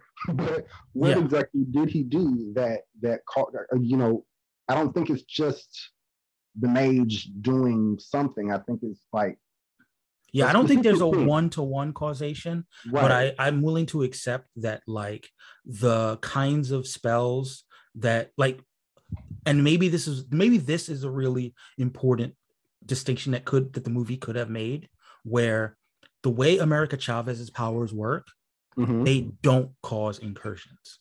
Right. But because she's like because of her unique energy signature, like she belongs to all universes, like she's not a foreign entity, right? But other magic, other openings of the multiverse make an incursion more likely. So every time the multiverse is breached, the walls get a little bit thinner, and the possibility of an incursion increases. Like it's not a 1-to-1, but it's just, the more you do it, the more problems you cause, right? Unless you're America Chavez, right? So now if you would imagine that the powers work that way, then Wanda could basically say, look, the only way that I can do this without collapsing all of reality as we know it is by taking America Chavez's power. If I do this any other way, then I kill everybody. They said that, isn't it like Strange was not our Strange, but a Strange was dream walking, and that's what led to like that. See, that part didn't remember. I didn't remember like exactly what he did. Because what I do remember is that he went to another universe to defeat Thanos. Like the 838 Strange went to the universe, or is that the one you're talking about, or the one at the end? I think so. Yes. Yeah. That's the 838 Strange. Like he went to another universe to find a way to defeat Thanos. They were able to defeat Thanos, but then that led to like an incursion that destroyed an entire world. Or like I was never keen on whether you destroy the world or the whole universe. I think it's the universe, because I think they said trillions. Like I think that was so that's a good point. But I only saw the movie once, so I mean, so you destroy an entire, it just should be bigger than trillions, if we're being honest. Should be but like, so he destroyed an entire universe. They were like, oh, we probably shouldn't do that. But that's why Black Bolt killed him. Yeah. But I think that somewhat tighter scripting, like, Wanda would have been even more justified if she said, look, guys, I'm just trying to kill the one girl. If I kill the one girl, then these incursions stop. Like I can get everything that I want and nobody else has to be put in any danger. Like, so just let me kill the one girl, Although if dream walking is what caused the incursion to kill Thanos, then merely trying to find her children would be like the thing that kind of causes the issue. Yeah. Right. Yeah. But that's why I think it can't be 1-to-1, right? That's why I think it can't be like, I think it's better if they say, anytime you breach the multiverse with your spell, with your magic, you make the thing separating the multiverse weaker. So it's not like you directly caused it, but you made it to it. You contributed to it, exactly. And it would make sense purely because we kind of know that one recurring concept in the multiverse is that there's different energy signatures and different kind of like levels of power or whatever. So if you do have sort of an incompatible power signature or whatever permeating that barrier, it would make more sense that way. But I do have to ask this question. This is a super nitpicky question, but like I thought about it today. I thought about it yesterday actually. So Doctor Strange in No Way Home does a spell. Mm-hmm. It's supposed to be a world spell. Why does that spell become a multiverse spell? Exactly. I can give you the answer that Kevin Feige is saying, but it doesn't make sense. He's saying that the reason the spell doesn't work the way it's supposed to is because he who remains is dead. Yeah, but here's the thing. That should apply to all magic.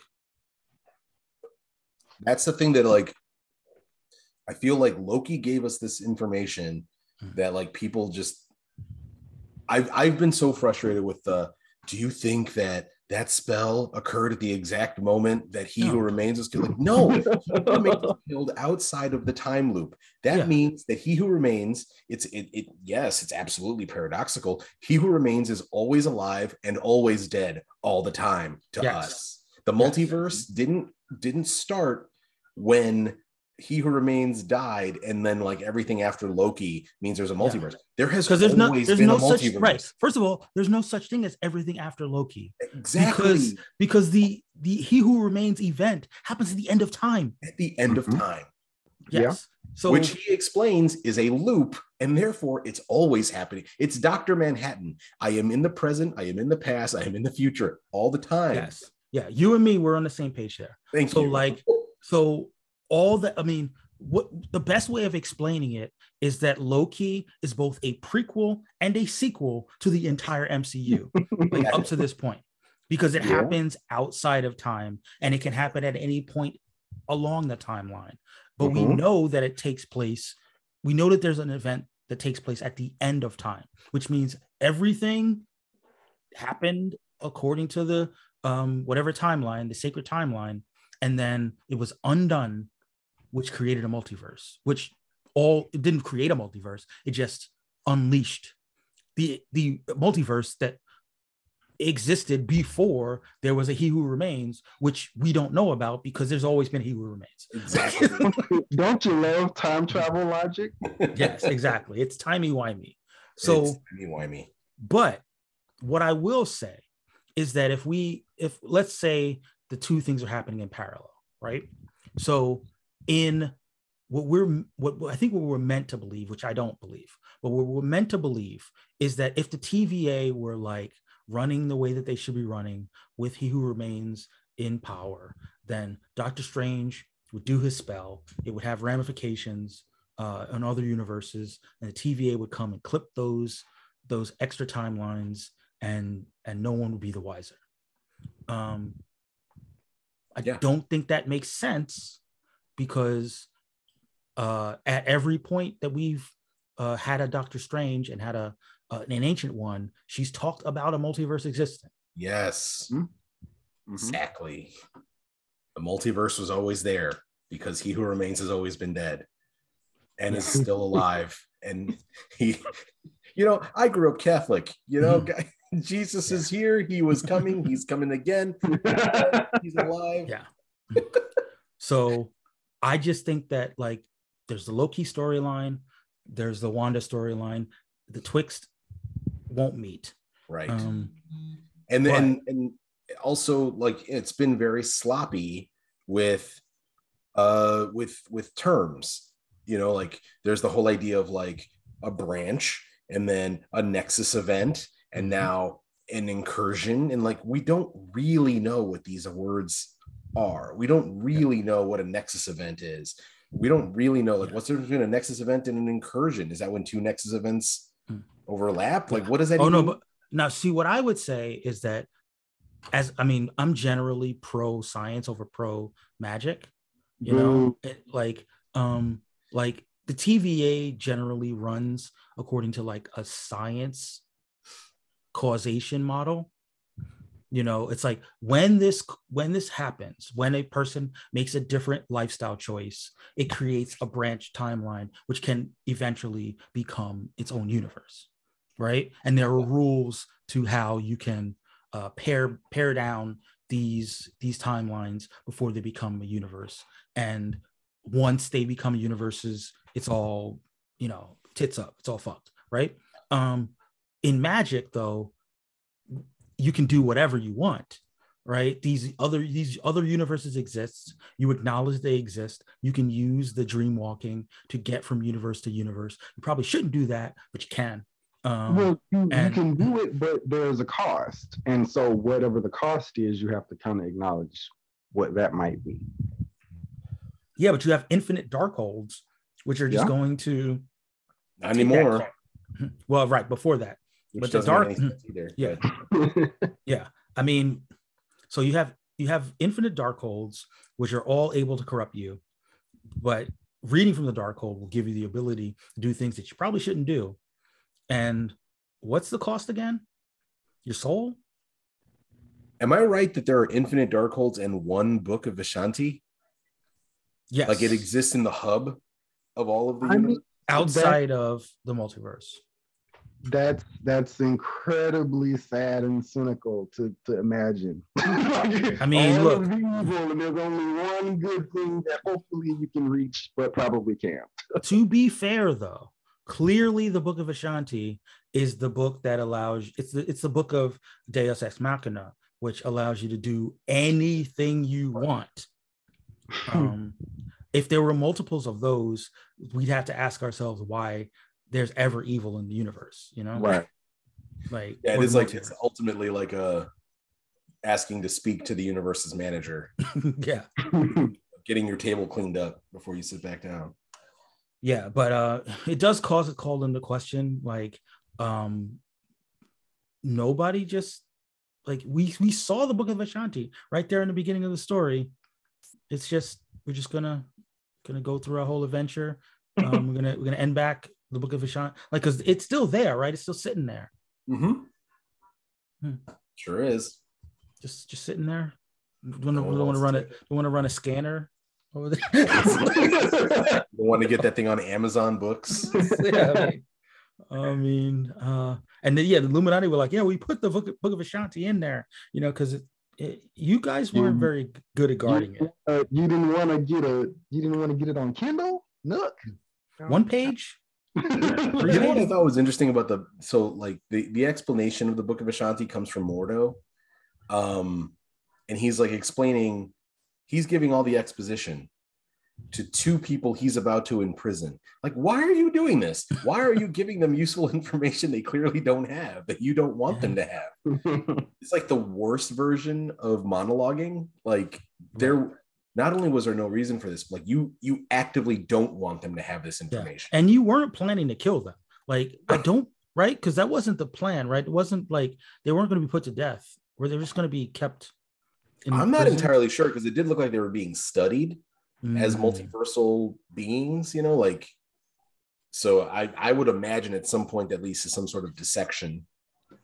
Oh no, I just assumed they were just going to be kept in the little box for whatever, however long, but maybe not. Maybe, you know, it felt like, you know, it felt like they were being judged, but it didn't feel like they were that their fates were being decided, you know. I gotta say, like, I was really disappointed with the lack of multiverses in Multiverse of Madness. You mean the lack of universes, like new? Yeah, yes, the lack of different universes. Like, we get that, you know, that one montage that we saw that they released a week or two ago, which again leads you to believe that there's going to be more of that, more playing around with that. But ultimately, it's that one montage and whatever shards of glass were in the posters, and then just our universe and another universe which just looks like a greener version of our universe. Wasn't really that imaginative. Like, I don't know. I mean, I totally agree. I thought it would be more of a romp. I thought that there would be a few throwaway universes, if only to have them get destroyed. But like, to at least illustrate what causes or what entails an incursion. Yeah. When America says, like, I've been to 72 or 73 different universes, if your powers only come up when you're scared, how are you doing? Are you just like going to horror movies and then like when it's time to travel? I mean, it's been like 10 years though, right? Like, I guess she's maybe not 10 years, more like maybe like 5. Let's say she's been 5 years. Let's been okay. Well, we do know that her power was activated at the sight of a bee. So so it doesn't take much to scare her. She had like a spider land on her, like, and she like had a bad dream in one. It's like, well, I mean, she obviously didn't have a bad dream, but her mothers died sacrificing themselves to save an entire universe in the comics. But in the movie, she saw a bee. But I mean, let's talk about this for a second, because, like, you know, I didn't 100% give my sense of like where they really missed the ball with America. Like you said, she's been to 72 universes, and the way she's positioned in about a 5 to 10 minute segment of the movie where you think it's gonna like go well, is that she's giving Strange the primer of like, this is how the multiverse works. I'm more of an expert on the multiverse than you, because I've been to these other universes. Like, hey, this is how it goes. That's the opportunity for the romp, right? That's the opportunity for her to go to different universes that she's been to before and say, oh, this is the Salsaverse. This is the universe where everyone's in black and white. And like have a little fun with that idea. Which they only need to spend like 2 or 3 minutes on these other universes just to establish the bona fides of America Chavez as somewhat of an expert on multiversal travel. And again, if it's been, let's say it's been 6 years of her spending some time in a universe and then moving on, like you could show her in her element to a certain extent, and that helps to kind of build the bridge to this catharsis that we get to at the end, where Strange is like, the power's been inside of you all along. You've shown all along. It's like I said earlier, it's the Scarecrow thing, right? Like the Scarecrow tells us in the Wizard of Oz that he doesn't have a brain, right? But then he's like doing plans and he's showing his mettle, over the course of the movie. And you're like, no, dude, you actually do have a brain. And it's like, oh, thank you. Yeah. Like they could have done that with America Chavez in a movie that add 10 minutes to the movie, 10 minutes, 5 Earths. And you can establish that America Chavez has the chops so that, it's so that she can be that like confident traveler through the multiverse. And then her new trajectory is, now that I know how my powers work, now that I've gone on this adventure and I don't have a crazy witch trying to kill me, like I can go back to the mission that I should have been on, which is trying to find my mothers who are not dead. But on top of that, I will, I don't dispute any of what you said. I would even add on to that she would have been more effective had she been able to go on the trajectory not of her power kind of like not being active unless she's afraid, but if her power instead had been something that was fairly easy to use and easy to abuse as well. Like she has been kind of wrestling with just, fears of whatever sort of things. And so it's very easy for her to kind of run away. And instead she learns to not run away, but use that run power towards something. Right, exactly. I feel like that would have been far more effective, especially in like the horror genre. Like you instead, because if you just have your power activated by fear, it could take you to, potentially something more dangerous and more likely to activate your fear. But if you have the ability to kind of have your get out of jail free card, then you kind of are tempted to run away from things that make you uncomfortable, things that make you whatever, and kind of go to your happy place. Yeah.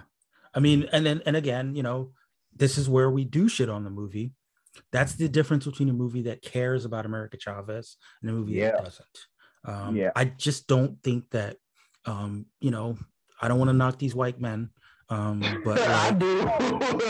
But I just don't know that these white men had in their minds, like, how do we like best service?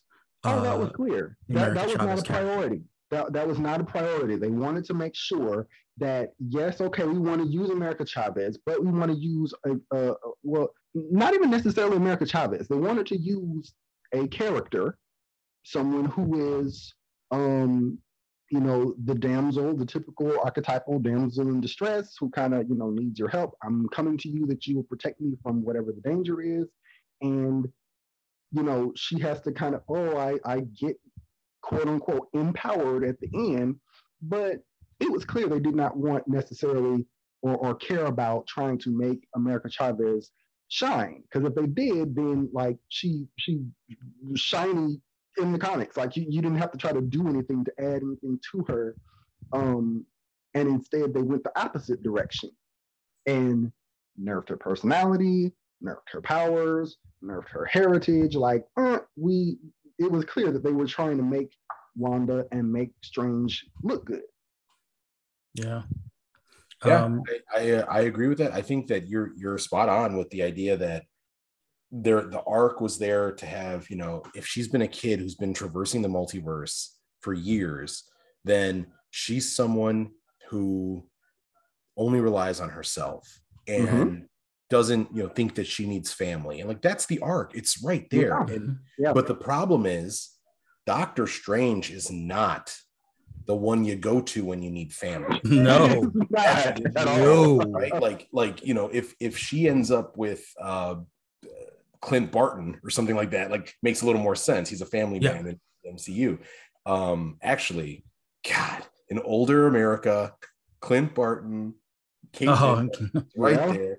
But yeah, that's more the arc, is like a girl who, for all intents and purposes, is an orphan who's basically been living on the multiversal streets for years and doesn't think that she needs people to, you know, to look out for her, but is in over her head as she's being hunted by the most powerful being in the multiverse. Yeah, exactly. Yeah, and you know, I mean, obviously we do have to mention a little bit more like the Christine aspect, you know, because we talked about it a little bit earlier. She was underserved in the first movie. They definitely tried to give her more to work with, you know, but like we said, ultimately it was a goodbye arc. I doubt that we're going to see Christine in the third Doctor Strange movie or ever again. I won't miss her. Like I legitimately, like, I wanted, you know, I didn't hate Christine as a character, but she's kind of she's certainly not a Lois Lane to Doctor Strange's Clark Kent. Like, she doesn't have to be there. So yeah, I mean, she's there. I mean, but what I did like about her, sorry to cut you off, is I did like that she did, you know, she was comfortable because of all the other, she's his ex, right? Like, she's the one who knows him enough to tell him about himself, you know, and it hurts, you know, that she's so right about him, you know, that it felt right that, you know, he could say, look, you think I'm an asshole, and I am, but like, you know, I'm an asshole because of fear, and like, he has to live in the fact that he's a dick. He's doing controlling things, and that's why, like, he could never work with her, because he's afraid. And, you know, personal growth. Like, this is something that, like, people who watch the MCU and came out and said Doctor Strange is just Tony Stark with magic. Like, no, Tony Stark, you know, because that first movie is not beholden to anything else, Tony Stark is allowed to be a prick, and he's allowed to be a genius, and he's also allowed to be a romantic. And Doctor Strange, like, we just didn't get that time. Like, I don't believe he's no, the romantic scenes with him are not believable. I don't know that I'm gonna have a hard time probably believing the romance between Clea and Doctor Strange. I just hope that Charlize Theron can, like, pull it off as an actress. No, because I gotta slightly push back on the idea of him probably not being compatible with Clea, because I feel like Clea is really compatible to where he is now, where yes, you live now more kind of in that sort of morally ambiguous and weird and alien distant kind of setting. And so she might, I wouldn't be surprised if she gives him a run for his money. But I feel like there will be far more chemistry there, not just because, you know, Charlize Theron, absolutely. But but the thing is, there's never, like, you never know, there's not a science, the chemistry, you know, like we hope, fingers crossed, that they have good chemistry. Obviously, it's just my prediction, but I say that just because she is, first of all, she's not native to our dimension. She's of the Faltine, and the way they do things is just vastly different. And so sort of she will not be sort of that grounding force. No. You will have to kind of be that in that situation. Be like, wow, you're doing stuff that's like, oh, snap. You like, what, she sort of that bewildering. Yeah, I'm just saying, like, okay. I'm just trying to say, like, extrapolating out to whatever, phase 19, where Doctor Strange is on whatever spaceship recording his last moments for Clea. Like, they've got a lot of work to do to get me to a point where I believe he's in a romantic love affair with anyone. Yeah. Right. Like, but what I'm saying, I guess what I think Randy's saying, and I'm going to throw my 2 cents in, where it's like, where the Doctor Strange Christine relationship is trying to be like a Superman Lois Lane type of relationship, whereas I think the Doctor Strange Clea relationship is more like when 2 superheroes get together. Yeah, Superman, Wonder Woman. Yeah. Right. I mean, I didn't want to use that as my example because people don't like that as a coupling, but yes, like 2 equally, they're on the same power couple, right? And honestly, and if we think that what Strange really needs is someone to be his counterpart, rather than someone that he can continue to control and continue to lord over his, like, I'm Doctor Strange, hopefully whoever writes the script, hopefully the performances and the directors like tease that out. I can buy that as part of his arc, that he goes from being the guy who has to hold the scalpel, to the person who we both hold the scalpel and we're both making the cuts. Yeah, and I wanted to just say that because she's not a mortal. She's a person who is versed in knowledge like he is. She, maybe more so because she's been at it longer. She's used to kind of these alien and weird situations, and so you don't like and to top that all off, Strange isn't really kind of that romantic guy. He's really not. I hate to say it. Like, even though he is, similar to Tony Stark in other aspects, like at the end of the day, he was divorced from Clea for a good little minute. He's really unlucky in love and is more kind of just sort of drifting from one thing to another, and it kind of tends to be he has companionship, he has kind of friends and occasional lovers, but you don't really see somebody who's with him in the long term. That's true. I mean, and obviously the comic character informs the movie character, but what also informs the movie character is the actor. And if I had to run through the movies that I've seen Benedict Cumberbatch in, I can't remember too many Benedict Cumberbatch romantic movies. I mean, I think of like Benedict Cumberbatch as like he's Sherlock and an almost like robotic, asexual, kind of being in Sherlock. I mean, he had the Irene Adler thing, like sort of. I mean, he is Doctor Strange. I will say is not asexual because right. But he kind of tends to be that solitary person, and I feel like that I would appreciate that at least as one more kind of way that we distinguish him from a Tony Stark, because Tony Stark at the end of the day still does want to have love and want to have friendship and all of that stuff and have kind of that close family circle. And Strange maybe could find a more satisfying dynamic. I'll put it that way. Find something that suits him as opposed to a traditional sort of family structure being kind of his end game. And speaking of end game, like tying it to like, we don't like to make the comparison, but we kind of have to. Like, we saw Tony Stark Family Man. Like, we saw what it looked like. We saw him with a daughter. We saw him kind of like being loving and doting, and it didn't feel like a violation of the character. It didn't feel like something that was inconsistent with Tony. It felt like growth. But I can't, like a happy ending that made sense that he didn't want to give up. Yeah. Yeah. I can't quite put my imagination cap on of Doctor Strange having a similar. I mean, Doctor Strange, if we eventually get like Strange Academy and he has kind of his like my class, my students. That's my hope eventually that we get a Strange but that's Academy not the same. That's not the same as like, but that's what I'm saying. Like that's he has a different role to fill. It's not the same as we have to, it's not the same. It has but the thing is, that's still him like above someone else, that's still him like, in charge, like him still aloof. And again, maybe it's just the performance, the Benedict Cumberbatch of it all, as opposed to the Robert Downey Jr. of it all.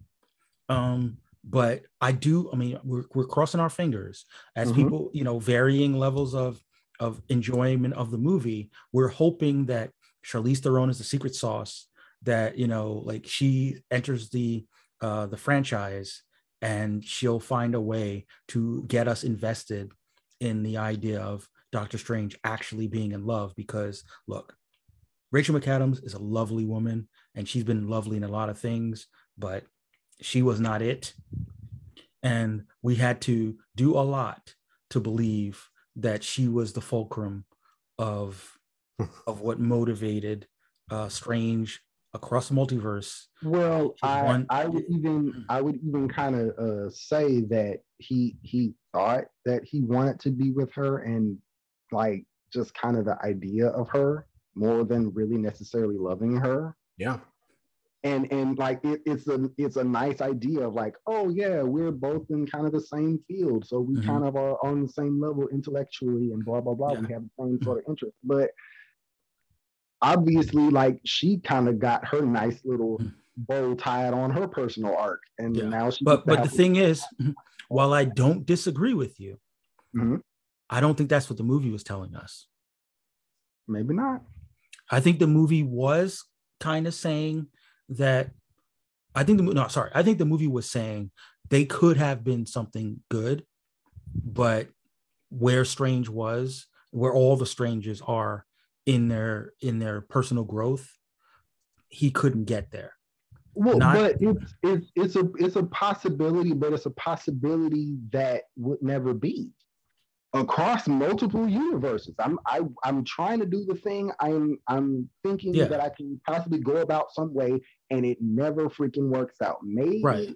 But what I'm saying is that that's different from I only love the idea of you. That's more of a I love you, but I'm just not emotionally mature enough to make it work. Those are different. Those are different. Like, I want to make sure that I'm articulating what it is that I'm thinking. Okay, so I guess loving the idea of her is something that he could realize down the line. Right now he's seeing that, okay, well, I see it's obviously not going to happen. But down the line, you can kind of have the realization of, the sort of more profound kind of personal realization that she wasn't really what I needed. I wanted to try to pursue her, but, hopefully in Clea, he will be like, oh, actually, she sparks something more in me that is closer to a genuine feeling of love, genuinely who I feel like I could be spending more time with. Right. No, I mean, I hear that. I mean, ultimately, it's going to be interesting to see when we get another Doctor Strange movie.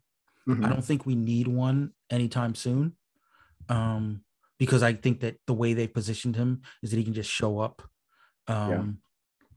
like anywhere for any reason. But I mean, that's a good place to take it, since as we wind it down, I mean, we've been going at it for quite a while. Longer than the movie is this podcast. Not Sam Raimi paced at all. So where would you guys like to see? Doctor Strange next? I want to see Doctor Strange. Actually, in thinking about what kind of problems I had with this movie, the problem I had with this movie is that it was kind of promising to be bigger than it was. Mm-hmm.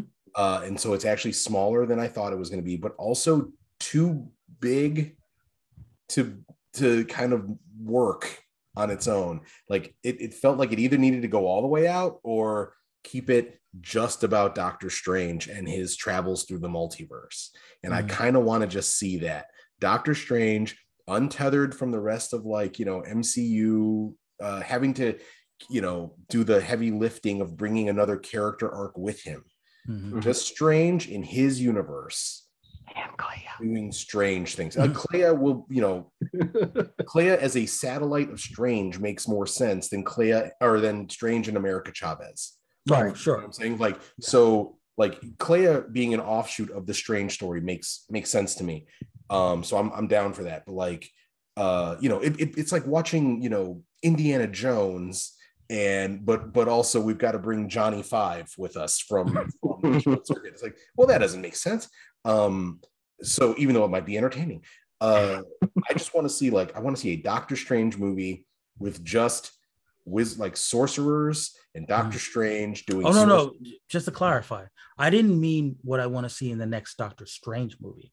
I'm saying, what do I want to see from Doctor Strange in wherever we see him next? So you're saying that you don't want to see him again until the next Doctor Strange movie? I really don't. Yeah, I really don't. And when I do, I want to see Doctor Strange playing out that storyline of all the magic is leaving the earth. I want to see that. Yeah. I want to see that. I definitely want to see that in the next Doctor Strange movie, but I want to see Doctor Strange before that. But I don't know that I don't know that I need to see him in Ant-Man or he's good for a cameo. He was in Thor or whatever, and that was fine. But in terms of a Doctor Strange, where he is an active character for many scenes, I don't know that I need to see him until a new Doctor Strange movie or until they give us our first, Avengers level movie. Which I really wanted to go to Randy next, but I do want to say this part. So given if we acknowledge that there's going to be some kind of multiversal shenanigans, I can buy him as kind of the multiverse Nick Fury. Him as with basically Clea as the with Clea as the Maria Hill. It's they show up and they're just there's some multiverse shit happening. We gotta tell you about it. Bouncing around from movie to movie, just letting people know that there's some multiverse stuff that they have to deal with. But that's how I could see the remainder of these movies playing out, where some kind of incursion happens. They show up, the two of them, whereas freaking frack, incursions. Oh man, we got to figure this thing out, and then they jump into another portal and they keep it moving. I can see perhaps there's a dimensional incursion from, say, the dark dimension, the infernal realms, something assembling a collection of suns, perhaps, to assemble at midnight for some shenanigans. Right. I can buy that for the next, here and there, until the next Doctor Strange movie. That basically, they're trying to patch the holes. They're trying to patch the holes in the multiverse. We don't need to spend a lot of time with them, but they're just kind of they're the salve against whatever Kang or whoever is trying to do with these incursions until things get way out of hand. I'll say this. I know that in the comics, Secret Wars was kind of a way to condense everything back, right? To kind of clean the slate, right? In the aftermath of it, basically. Well, I always wonder, was that the design of it, or is that how they the sort of the lemonade from the lemons of Secret Wars. You know what I mean? Yeah. Like, Yeah. Because it felt like, as I was reading it, because I was reading it in real time, somewhat like real time, like was that like they're just going for it, like they're just blowing everything up, and then like if at one point it felt like, oh well, if we're gonna blow everything up, like we may as well like fix all our continuity. And I do think that there's probably an element of that in the MCU plan, where it's like, hey guys, when eventually we do the Secret Wars thing, we can blow everything up and then like rebuild the continuity to like put everything like in a place that makes sense. Yeah. But what that does mean to me is that they can kind of do anything they want leading up to it. So I was going to say that I think that people who are expecting them to kind of reshuffle because of the Secret Wars, like you're going to have to deal with explaining that you allowed trillions and trillions of people to die in order to get this one sacred timeline, which we've been told is bad. So like, I don't know that that's necessarily going to be what I think.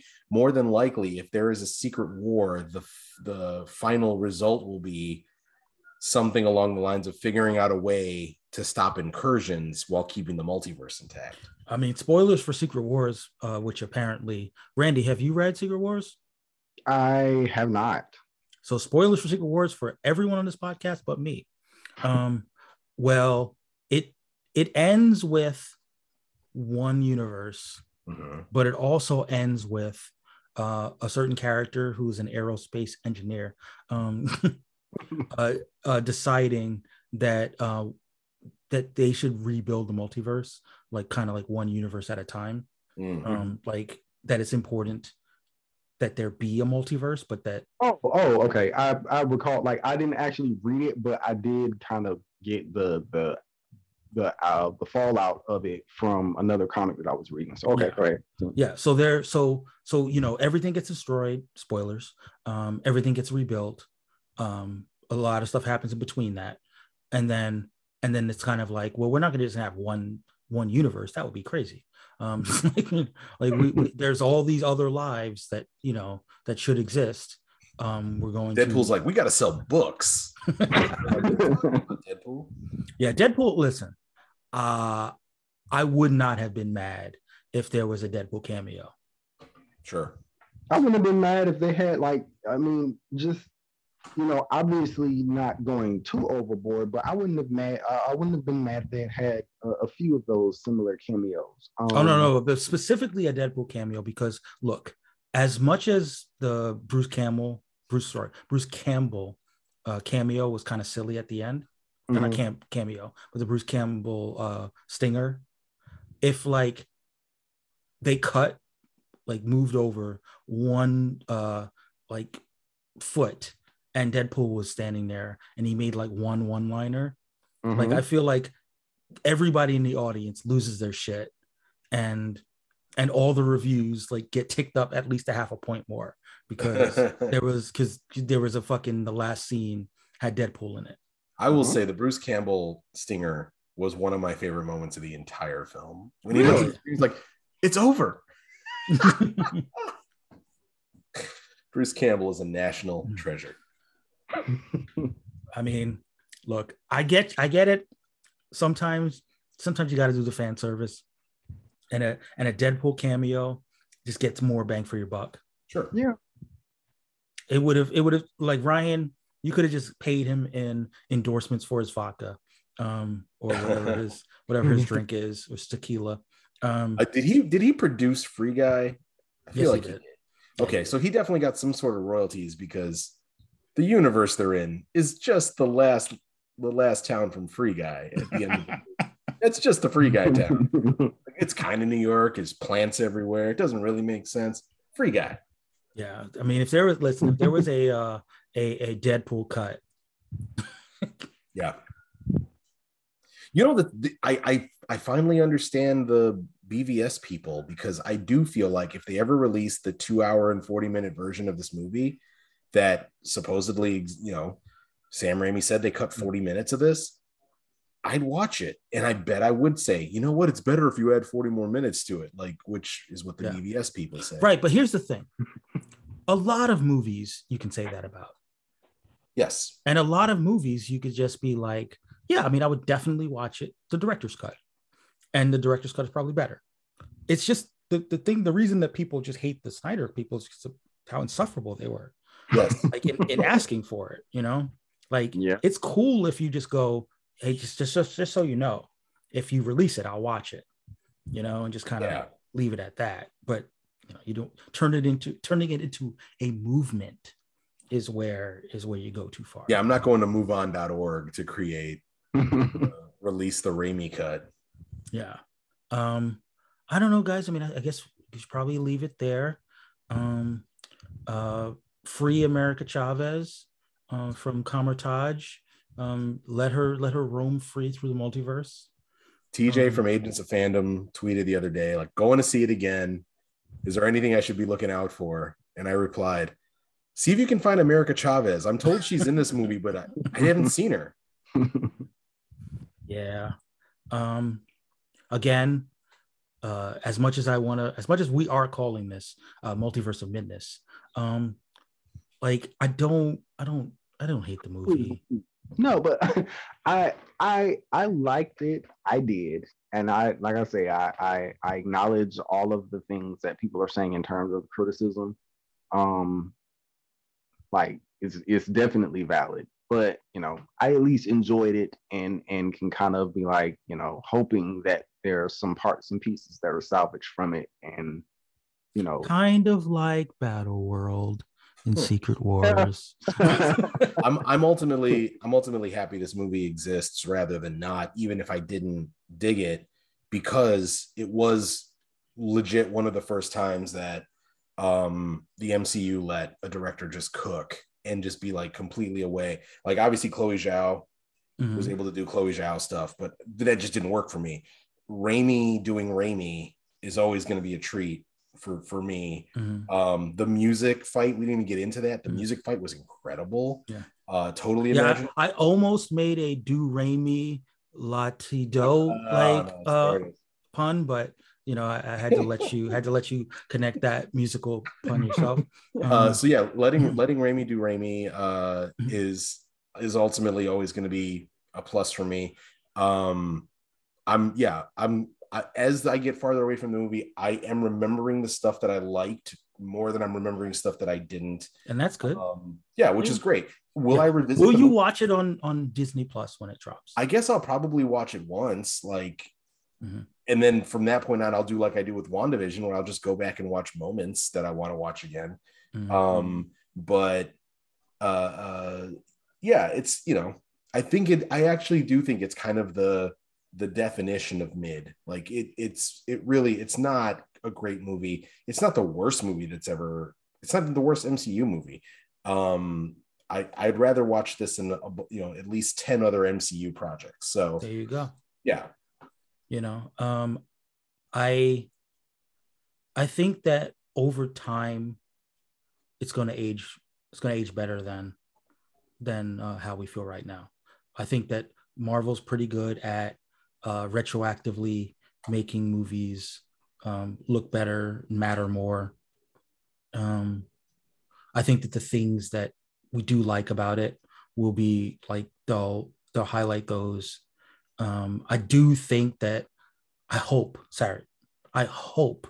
they'll fix America Chavez subsequent to this, so we won't have as bad of a taste in our mouth about where she ends up.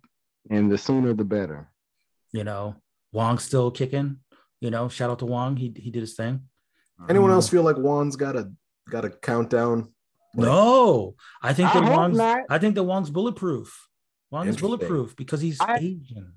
And I genuinely feel like they're building him up more. Like he could have been kind of like in the background and just continually in the background, but he's kind of gotten to be more prominent and like. Oh, for sure. I mean, and Benedict, I was joking, like being somewhat facetious, but like, Benedict Wong is awesome. But what I was more saying is that, look, they whitewashed as much as I like, as much as I like, what's her name, as the Ancient One, like they know that didn't go over. Yeah. Right now they have an Asian sorcerer supreme. You're not gonna like knock him off to put the white guy back in charge. You're not doing that.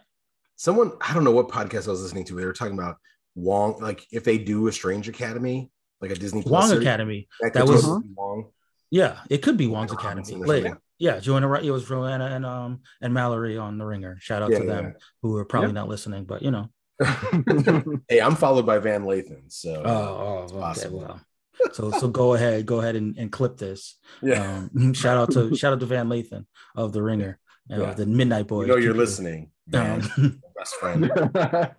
Yeah, but no, I mean it could, like, honestly, obviously you could call it Strange Academy, and that could be like humor, but have Wong actually run it. But again, don't need America Chavez. Do 100% do not need America Chavez. Don't need her magic in my portal punching soup. We just gotta gotta mention those kids are growing up fast.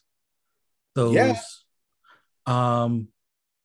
like a year away from those kids actually being in the age group where they could be young Avengers. And I'm very upset by that because everybody else is growing up. What did I say during WandaVision? It's like, you're going to do these young Avengers. You better hurry up because kids grow. Right.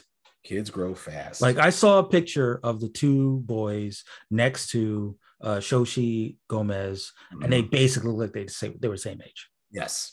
Right. I'm very much waiting for now Ant-Man Quantumania. I need some timey-wimey foolishness to happen. Give me like older folks, because we're kind of done with them being kids now. I think it's going to be older folks by the fact that it's 2022 and this movie was filmed in 2020. It's going to be already. I want to move past them being like the kids on the couch calling mommy to watch us to do the little cutesy song and dance. Like, right, but what I'm saying is that we all saw Game of Thrones. We saw how quickly adolescence hits a little boy. Like by 2024, these guys could be 6'2". Yeah, true. It's very possible. I need them to like kind of, I mean, because they did it for Cassie Lang. Like they just got somebody new to be the that's know, but that was, she was like 9.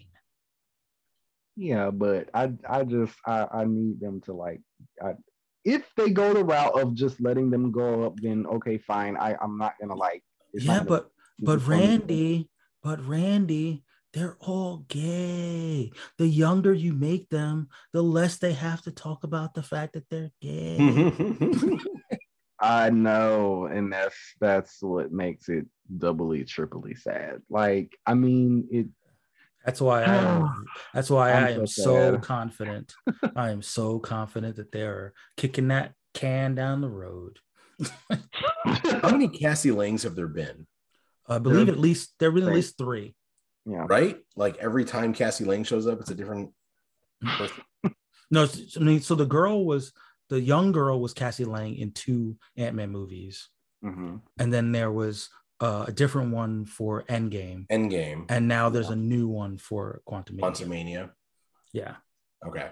So there hasn't been like an additional one. So not quite like the kids in like the National Lampoon's movies, but like but getting close. Yeah. All we need is for like that Cassie Lang to like tweet the N-word or something like that. And then we I also don't believe in vaccines. Oh. Oh. All right, guys. Last words about the multiverse. Any words for your variants in a different universe? Stop dreaming about me. Creepy. Randy? I am hoping to see these changes be taken in mind. I'm always looking forward to the next thing, how it connects and all this stuff. And, anytime we kind of get into our little circle here to talk, I'm kind of hoping that like we won't have similar complaints in the future. That's always the hope. Well, shout out to the variant of me who was able to keep this podcast at a reasonable length of time. I'm sure right now you're dreaming about me on this podcast, and you're like, "Didn't I finish the podcast like 2 hours ago? Like, what is happening here?" Yeah, that's how the multiverse works, guy. Doesn't Carlos have dreadlocks and dreadlocks? So yeah, we're definitely gonna mine that whole like your dreams are just your variants. I love the idea that there's some Earth where you're just having sex all the time. that's the variant that we all want to be. That's the Earth that we all want to be a part of. There's some Earth that's just full of geometry classes that we show up to naked. You're right. Yeah. Exactly. There's a falling Earth. There's an Earth where no one has teeth. Yeah. So I don't have a catchphrase for this, so I'll leave it to you, Randy and Carlos, to sign us off. See you in the multiverse. It's over.